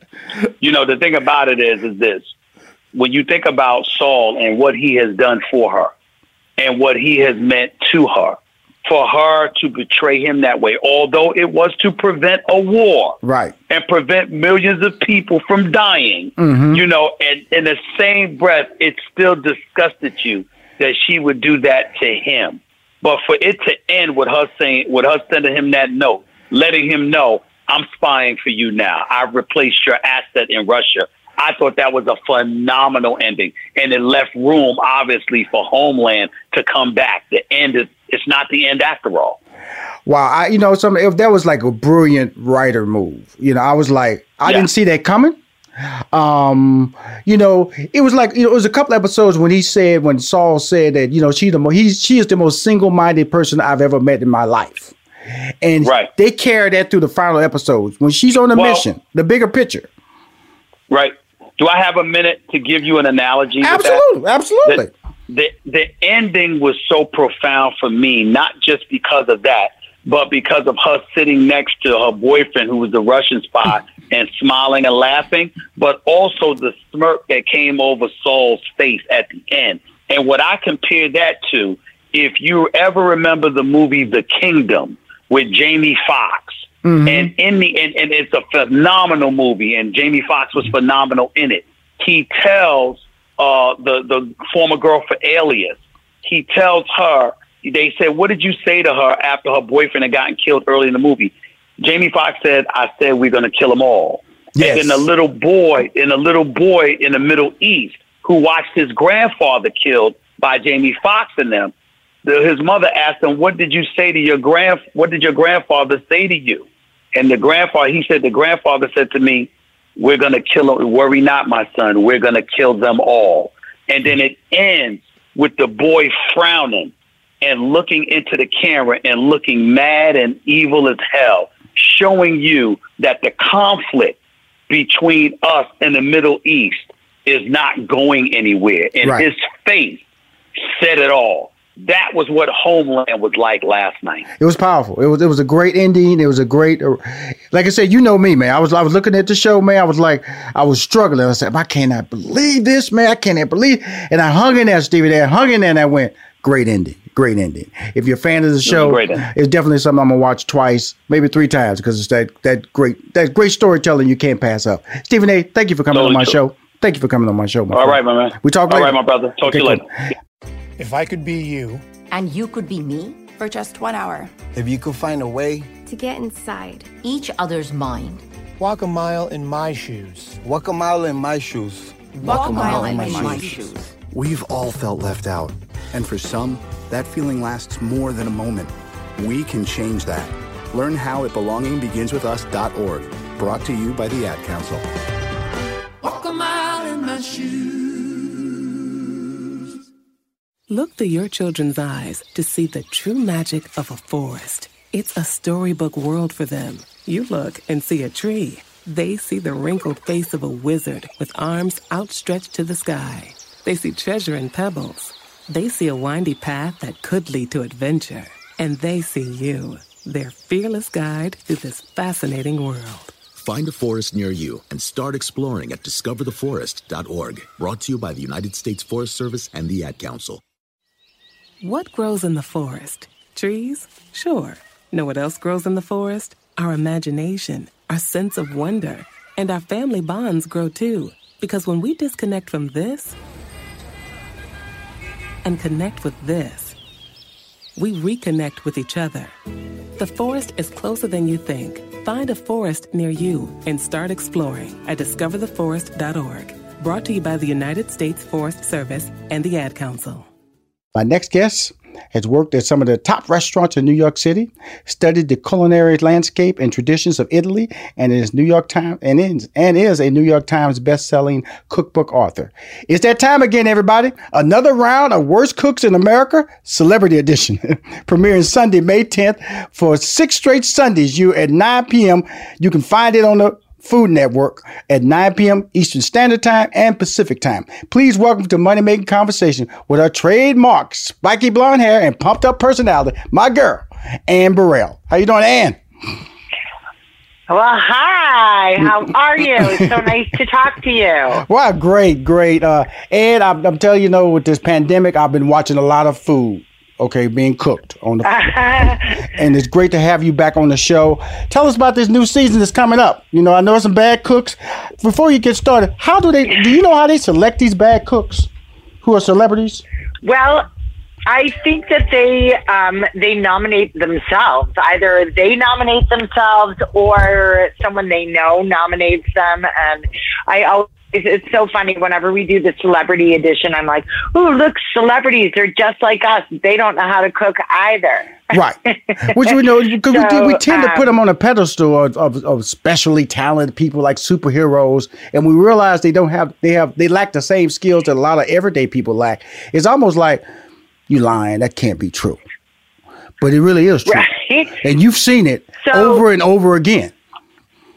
Yes, I sure have. And, it's so funny because I think sometimes the stakes are even higher for celebrities because they're used to having their celebrity be the face of what America sees or, the world sees. Mm-hmm. And when they get into the kitchen or boot camp on Worst Cooks, there is no celebrity. The stove doesn't care if you're a celebrity. They don't care if you're not. The stove is the great equalizer, and they're not playing a part. It's real, and it's exactly what is that person going to do at the stove. And so sometimes I think celebrities don't realize exactly how real and how hard this show is. And I'm like, I don't care if I'm a fan of that celebrity. I'm still going to teach them how to cook just the same as if I would teach anyone else how to cook. So, it's really something very difficult and very hard that we ask them to do, but they come out of it on the other end being like, wow, I really learned so much, and I will have these skills now, and I really appreciate everything that I've learned here. Well, you have this season recruits Wells Adams, Johnny Bananas, yes, David Coulier, who's a comedian, very talented comedian, by the way, and also from Family Ties, Family Matters, right?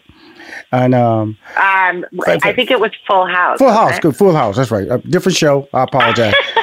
A lot of kids. Family Matters was the black family. Family Ties was the white family. There's a lot of kids. Let me get my racial barriers to get game plan together here. And Bridget Everett, Robert Givens, famous actress, and Sonia Morgan. Sonia Morgan. Sonia Morgan. And Brian, what is Brian's last name? Bosehe, and I won't even say that publicly because I don't want to mess it up. So he cracked me up. He was really quite somebody. He was kind of like, to me, he was like, you know what a sloth looks like that moves so slow, but that has a big smile on his face all the time. He was adorable. I really enjoyed him. I actually really enjoyed everybody, and I really thought that like Johnny Bananas was going to drive me insane because he's over the top, outrageous. Yes. But I really did appreciate him. Sonia Morgan, I mean, there's a lot going on in her. I mean, I want to know how many people are in her head with her. Right. It's very crowded there. Right. Well, the thing about it is this is what I've learned from the show is that they really, want to learn how to cook. They really don't know how to cook. And there is a degree of embarrassment because they don't know that they realize they are that bad. Because, people can tell you can't cook and you just go to the restaurant and buy some food. But when you're on camera and you're put under a demanding schedule to produce, that's like you said earlier, that's when the reality hits you. I really am bad. But I don't want to I don't really want to be this bad on film, on tape. Right. I mean, it is a big fat dose of humble pie that I serve up to them. But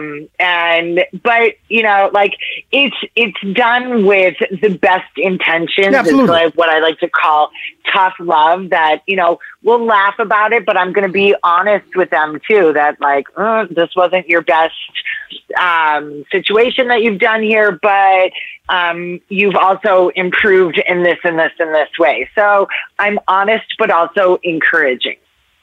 Well, here I'm talking to Ann Burrell, Food Network's Worst Cooks in America Celebrity Edition.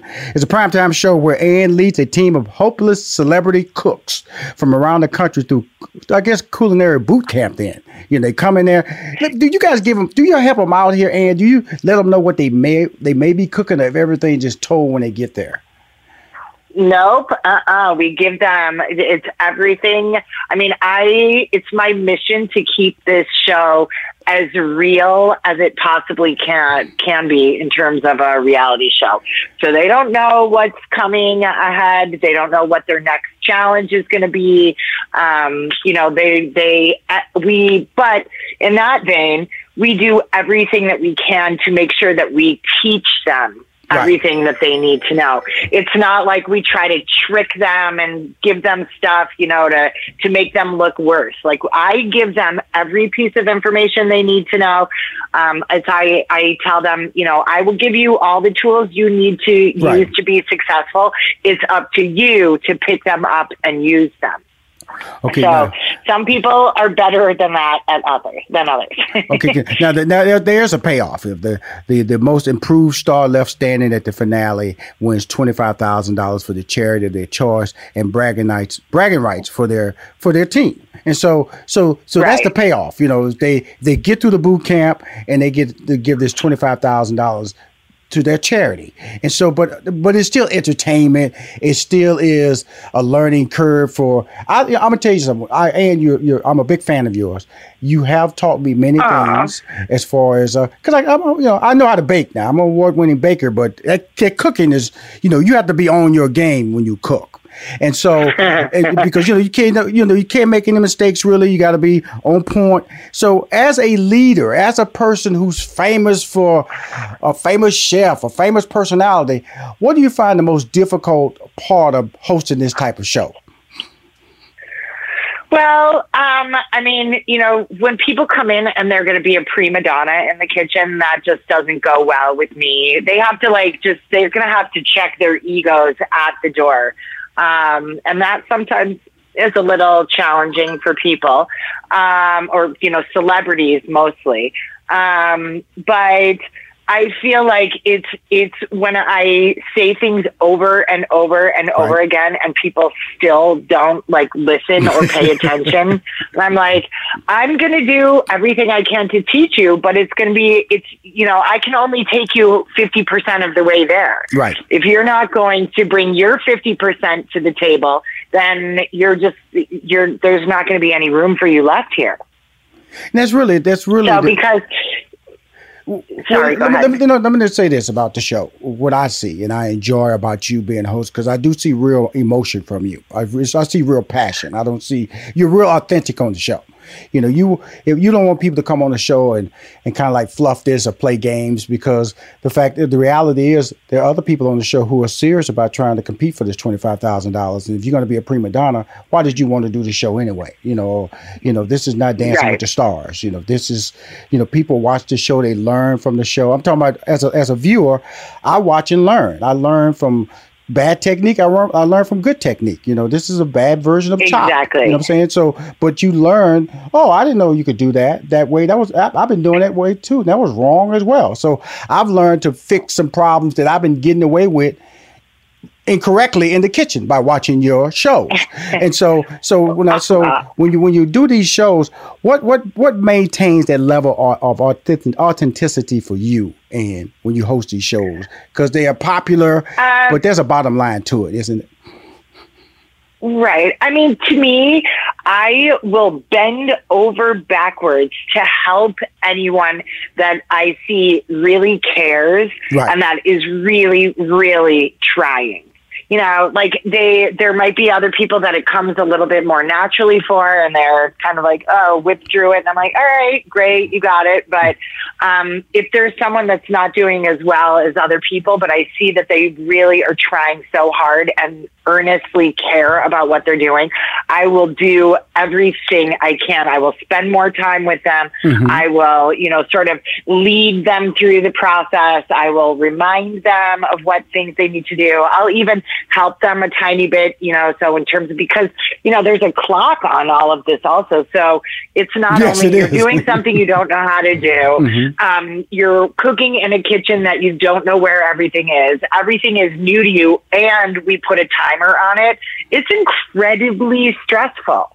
It really is. But that's also what makes it so fun. And I think what also makes it so fun is that people watching at home are like, Oh God, that's a mistake I wouldn't make, but or I would have made. But now that I just saw that person do it, I won't make that mistake. That's anymore. That's me. I just told you. That's me. That's what I just said. I think I'm an expert. It makes you sort of feel better about yourself. Absolutely. The thing about it, 2 questions I want to ask. The person that all the episodes you've shot, and taped, and worked with, what celebrity improved the most in the kitchen under your taping the show? Would you say?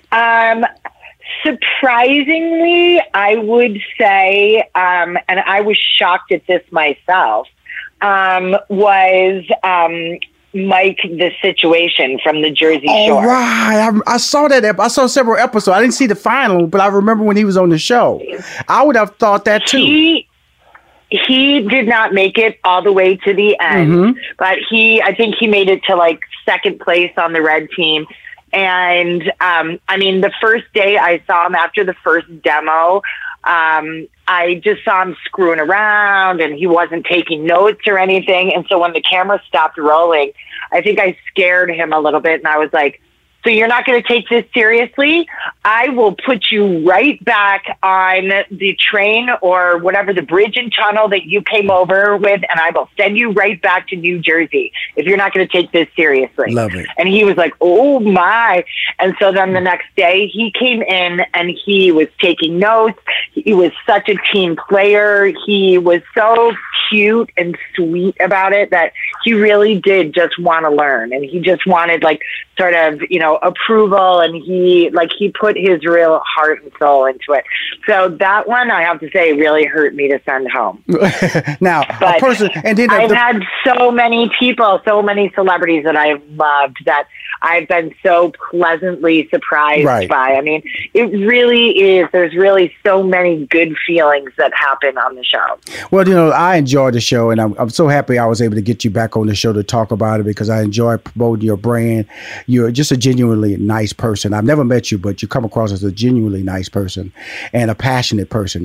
When I see passion, that always compels me. There's a high level of authenticity, and that's what you carry. You're more than just a spiky haired blonde lady that got a lot of energy, and you got more going on than that. And I really appreciate you coming on my show. I'm talking to Ann Burrell.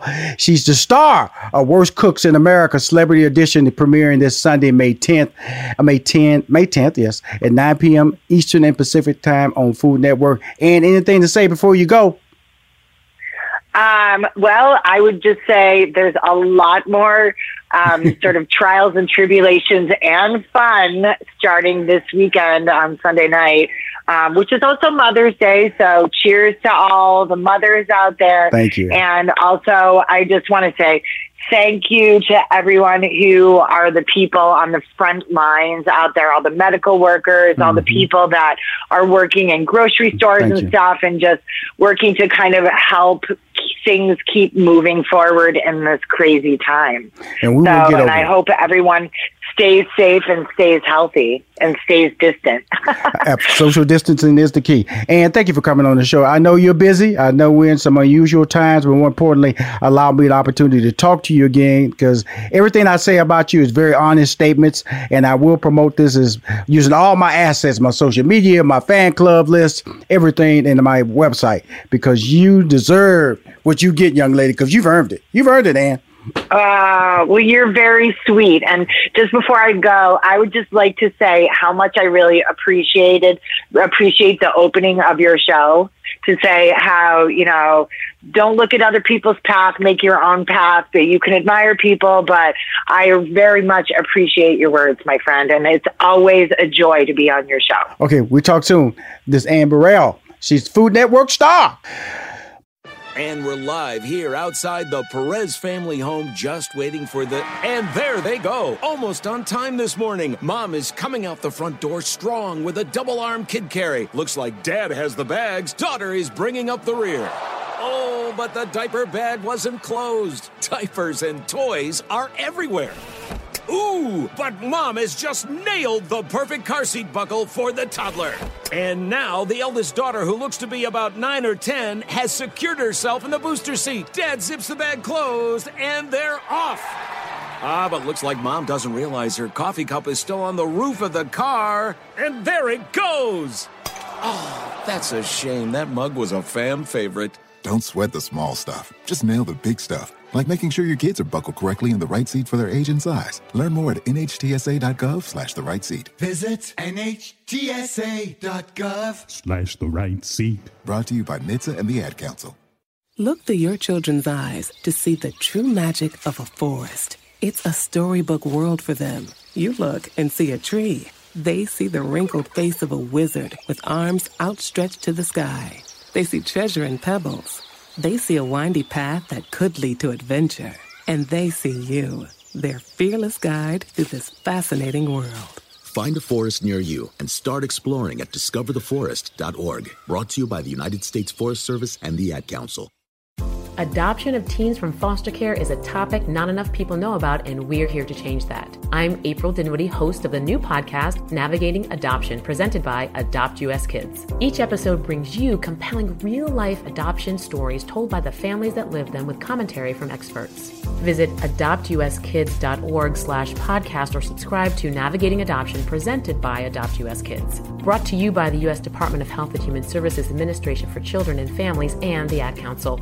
My next guest is an Australian actress. She has made her mark in film and television in both Australia and Hollywood. I personally fell in love with her talents from watching her in 3 of my favorite movies: Pitch Black, starring Vin Diesel; Man on Fire, starring Denzel Washington and Dakota Fanning; and in the horror movie Silent Hill. She is on the show today to discuss her upcoming new movie, Dreamcatcher. Think that you can catch on right now. You can catch it right now on video on demand. Please welcome to Money Making Conversations, Radha Mitchell. How you doing? Hey, good. How are you? I'm doing pretty good. You know, I'm excited. It's really interesting that every week I sit down with my staff and we go over potential guests for the show. And because my show is about entrepreneurship and entertainment. And so basically looking at my life, I've been in management and corporate marketing and branding. And I try to bring interviews on the show that shows a different lifestyle, a different point of view. And I try to get them to tell their story. And your story, I always felt was a compelling one because of the fact that you Australia, Hollywood, that's a major move. That's a transition. So you had to follow your dream. You had to believe in your dream. Can you tell us about the whole aspect of wanting to be, did you want to be a movie star? Did you want to be an actress all your life, Radha? I mean, as a kid, I had a few fantasies, and one of them certainly was to be a Hollywood actress. Mm-hmm. But, you know, I think that's every little girl's kind of idea at some point in their life. And then pursuing it, I think by the time I finished high school, I kind of knew that I wanted to be an actress. Right. I kind of wanted to just travel the world, and I wanted to be a photographer for a while. National Geographic photographer. So I was really? Wanted to keep an open mind about Do you still have that skill? Do you still have the talent? That desire to What's with that? the camera? You still have the skill with the camera? The one to take photos? Yeah, well, I was studying photography in school, and I was like doing really well. But then I didn't get into this course that I wanted to get into, and so I was a bit put off by that. But I went to Indonesia for a month and read this book, An Actor Prepares, Stanislavski, and that sort of was kind of a serious book about serious acting, but it got me motivated. Right. And when I was a little kid, I'd done a TV show. So I had an agent from this time of when I was 12 doing this TV show for 6 months.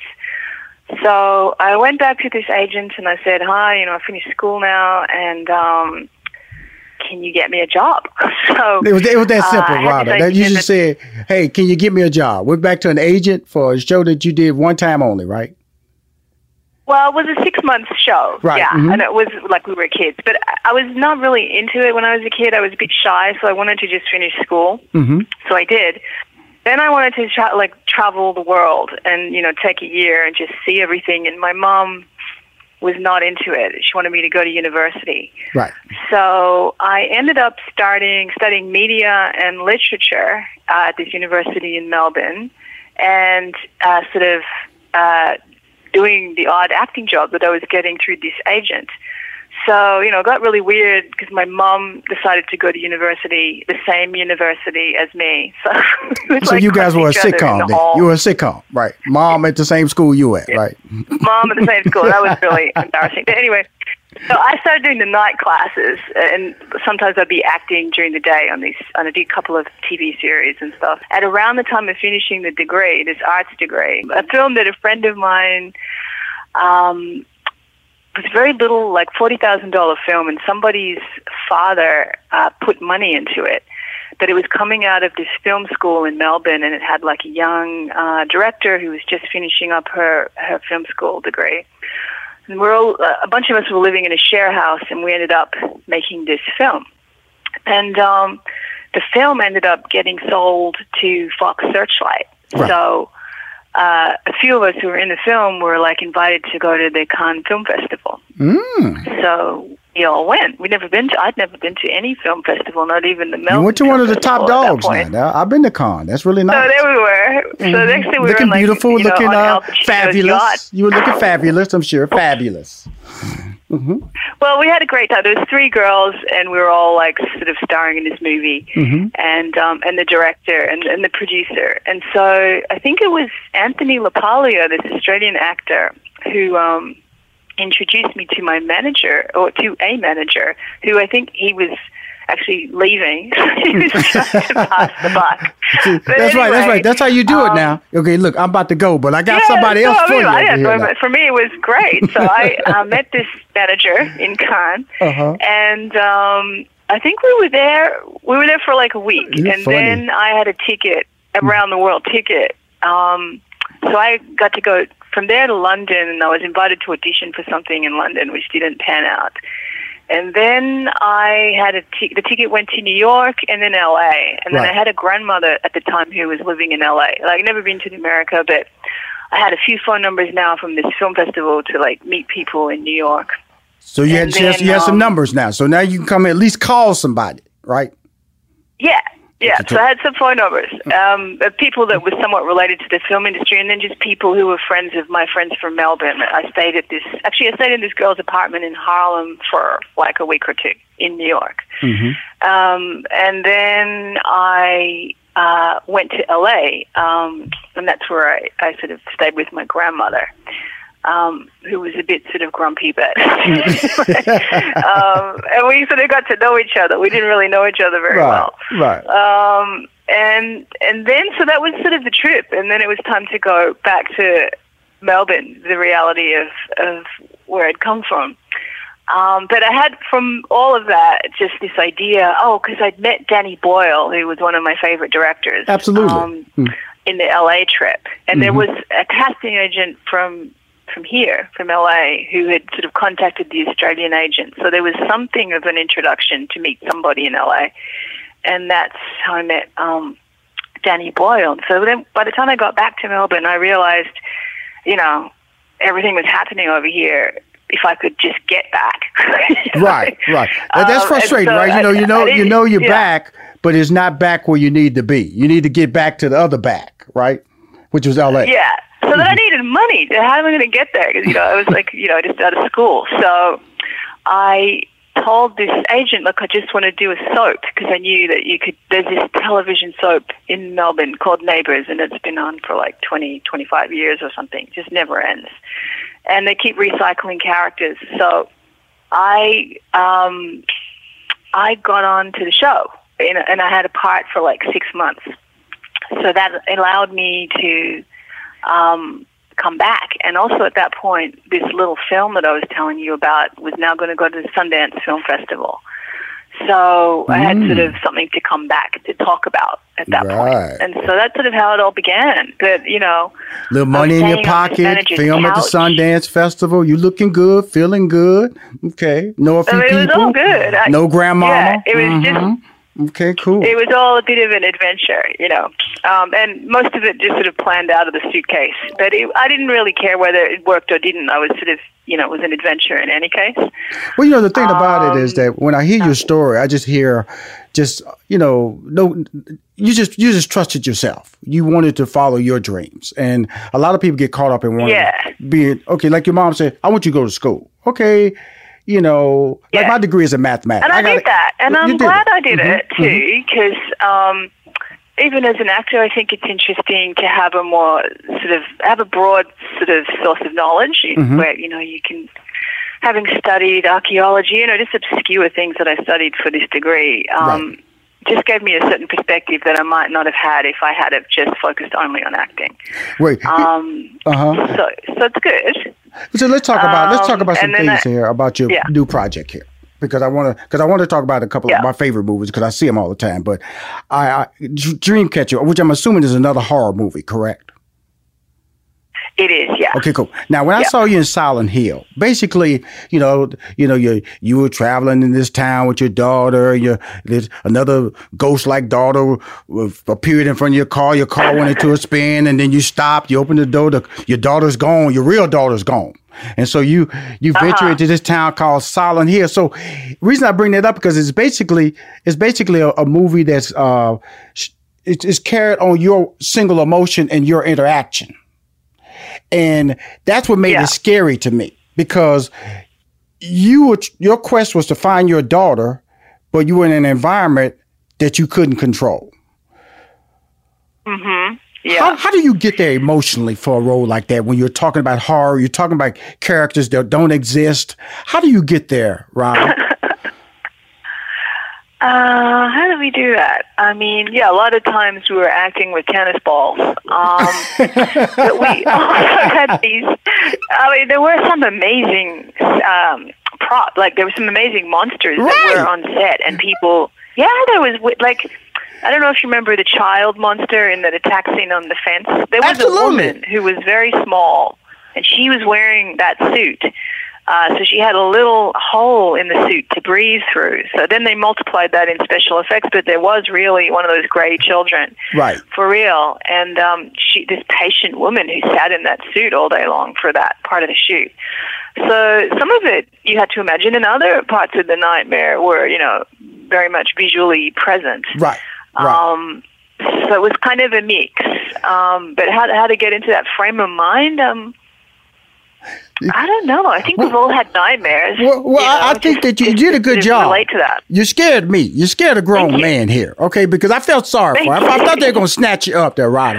You know what they did do? There was a technique, what? For that act of surprise and shock. It's really hard to fake that, Absolutely. So we'd make loud noises, and we get someone on set to I don't think they were firing guns, but they were smacking things together so that we'd get a real shock. I mean, that's sort of something you do to create adrenaline quickly, but it's really hard to act surprised or shocked without having something to trigger it.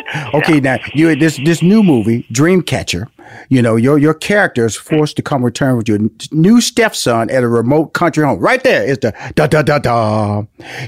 The scary part. Remote. Everything you do in scary movies, Radha, is remote. When you did Pitch Black, it was remote. You're just a remote acting person. When you did, Man on Fire, you were in Mexico, which was a remote. You were captured in a mansion. So you're just a remote. When I saw you do fish out of water. When I saw you do the Romanoffs, when I saw the episode of the Romanoffs that you were in, when you was I think your son was sickly and you back was in Mexico City. Right. That was your character there was isolated. You play those isolated roles very well, Radha. Very well. Interesting. Yeah, I've never really thought about that. You do. Maybe that's because. This is my question to you. This is my question because the movie Dreamcatcher, which is out right now, you can catch it from Lionsgate Home Entertainment. You can catch it on video on demand. When I look at a talent like you, and because you make it real, I will tell you, when Man on Fire, when you realize that Mark Anthony, who played your husband in the movie, was the reason your daughter, he was behind the kidnapping. That moment for me is one of my favorite moments in the movie because you went. It was that oh my God moment. Oh, wow. Yeah. That was an oh my God moment. Yeah. You didn't care if he lived or died at that point. You had been suffering the whole time for your daughter, got lost in the botch ransom. And this fool over here had peddled off your daughter with a fake ransom demand. That moment right there, I became a fan. Okay. And then in Pitch Black, I always wanted to know, here's a script where when you get a script, you're going to die in that script, correct? Yeah. Okay. Yeah. How do you react when you know you're getting a script in your hand and you playing a great role? Sometimes there's debates about this. Who's going to die? Are they going to die? Right, you know what I'm saying? Because you know you're going to die. You know you're not going to make the sequel. If this is a blockbuster, your character's not going to die. In that movie, I was excited to die. I thought it was cool. In retrospect, I should have lobbied to live. But at the time, I thought it was cool. I didn't know they were going to make more and more of those films. I know. Because it was so funny. It was so funny. It was just so funny because I was when I got the when you got confirmed for my show, I went home and I was just going through and then what happened? Pitch Black was on. I go, oh, this is wild. I got to see. You refresh my memory. And so and then because I had forgotten that you died in the end of that movie, and the way you died because at that movie you grab Vin Diesel, get up, soldier, get up. You're gonna make it. You're not gonna die. You're not gonna die. Get up. You're toughen up in the end. You have that fearless leader, and all of a sudden you got snatched up. I went, oh my God, I forgot she died. And so, and I wanted to ask that question. When you get a script and you know you're gonna die, do you lobby to stick around, or you just play out the role? Well, it depends on the project. Sometimes you don't want to come back. Right. Kill me. Just get it over with. I love it. I love it. I mean, I think, if you think the thing has, in retrospect, if you think the thing has legs, you don't want to die. That's Absolutely. not a good idea. No. Right. Mm-hmm. But if you don't, sometimes it's such a dramatic, as from an acting perspective, right? It's great. Like, it's this amazing kind of rehearsal for the inevitable that most of us are unable to even to talk about. So to practice your own death is an amazing experience. I know, it really is, and I think that's the. Here's my whole thing is that, and in this interview, I just want to get across to you is that you obviously you're very talented because your acting resume says that people book you and you deliver, deliver from the romantic side to the grieving mom to the scary mom to the passionate and empowered mom to just a young lady who wants to make a difference in the world today. That's the characters you play throughout your career. But what has always been dynamic for me watching you is that you know how to take that isolated moment and make it relatable. And whether it's fear, whether it's the unknown, or just the decision-making process, whether you're in, Olympus Has Fallen and all that. There's just so many different projects. So when you when you go into a movie, when a script is given to you, are there any particular goals you're trying to achieve out of that role, or is just, hey, thank you for the opportunity to act in this movie and do the best job that you can do?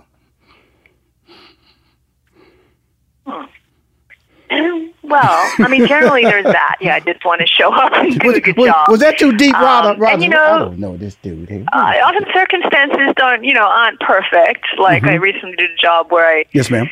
read the script. I was in one side of the world reading a script on a plane, landing on set, and starting the performance. Right. With no preparation time and totally jet lagged. And that's not ideal, but in those situations, you just have to bring it the best you can. You've got to accept the circumstances and not use them as an excuse, but just bring it the best you can and trust that whatever's inside of you is going to inform the performance, especially after having acted for so long. Absolutely, and you're very talented. So there's that. You just want to, you want to bring the best to the story, just whatever you have in you, and then also have it's so collaborative that, have a vibe where everybody's bringing the best together, that there's an energy of excitement behind it.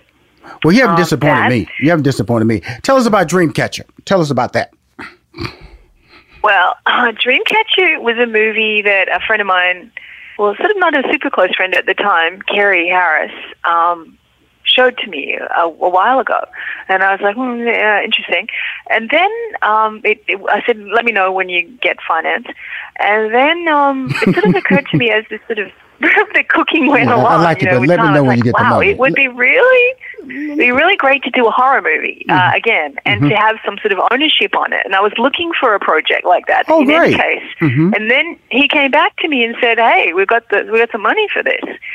And we've also got Lynn Shay, who's this amazing actress and is sort of really well respected in the genre. Right. So I was like, oh, great, yeah, I can read it again. And it was something that we all have a small percentage of ownership in as filmmakers, which was kind of a cool thing. And then Henry Thomas joined, who's the grown-up now, but he was the boy in E.T. Oh, absolutely. Really cool actor. Mm-hmm. And then we found this amazing kid. So we had this sort of small cast of characters and a location. Kerry had sort of found all these interesting places upstate New York, and a friend of his, where we shot some of the haunted house where Lynn was staying, or not haunted, but her workshop. And then this amazing house that we shot the film in. So it was all lined up, and it was all very simple, and that's how it began. I didn't realize that there was going to be no cell phone reception upon arriving upstate New York. We were isolated in reality as the characters were. We had no cell phone reception. We were kind of 3 hours from New York, but it felt like forever away from New York because of this no cell phone reception. Right. Mm-hmm. And we're in this remote but beautiful part of the state. And to be honest, the real horror was the ticks. I don't know if you know anything about ticks and Lyme disease, but there's ticks. The director got bitten by a tick. That was like the scariest day on set. So that was the horror, like walking in the grass, not knowing if we're going to get like bitten by a tick. Oh, I'm gonna cut you, boy. So, yeah. I've been bitten by a tick. It's not fun. It's not fun. You know. You've been bitten by a tick? Absolutely. I'm a Texas boy. You didn't get the Lyme disease, though, obviously, or did you? No. Oh, that's good. Yeah, good. I mean, that's the thing. It's not the tick. It's just what could happen. Right. Yeah. So anyway. My friend, this is really, the thing about it now, first of all, thank you for doing the show. And thank you for coming to my show, promoting it. And I just, as a person who looks out and looks at a talent like you over the years, because you're one of those people where, I got Netflix, I got Amazon, I got DirecTV.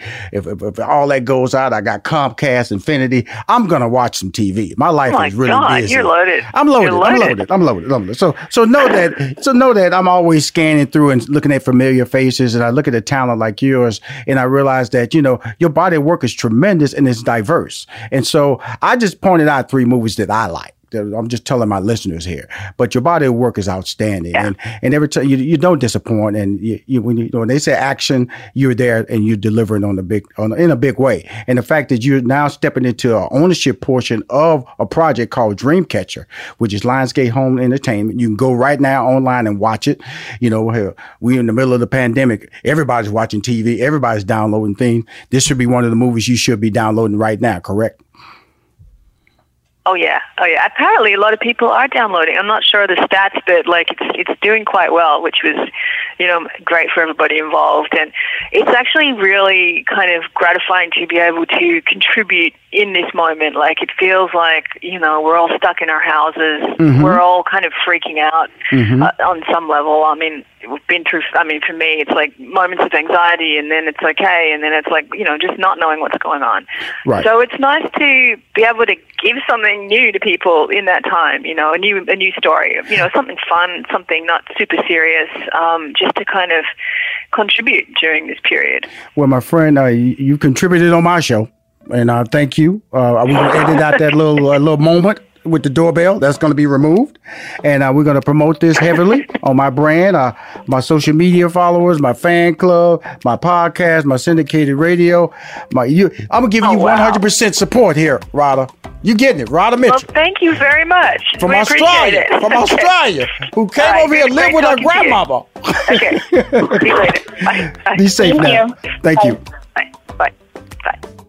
Hi, this is Rushion McDonald. If you want to hear more Money Making Conversations, go to moneymakingconversation.com. I'm Rushion McDonald. I'm your host. Who? In this season of giving, Kohl's has gifts for all your loved ones. For those who like to keep it cozy, find fleeces, sweaters, loungewear, blankets, and throws. Or support minority-owned or founded brands by giving gifts from Human Nation and Shea Moisture. And in the spirit of giving, Kohl's Cares is donating $8 million to local nonprofits nationwide. Give with all your heart this season with great gifts from Kohl's or Kohls.com. Still living in 2021 and manually taking notes? There is a better way. Start the new year with Otter.ai. Automatically get meeting notes. Otter.ai works for virtual meetings like Zoom, Microsoft Teams, and Google Meet. Sign up on the web for free or download in the app stores. Otter.ai. That's OTTER.ai. Sticky notes, email alerts, a string around your finger. They're just not big enough. So here's a big reminder from the California Lottery. Tomorrow's Mega Millions jackpot is over $300 million. Whew. Play now. Please play responsibly. Must be 18 years or older to purchase player plan.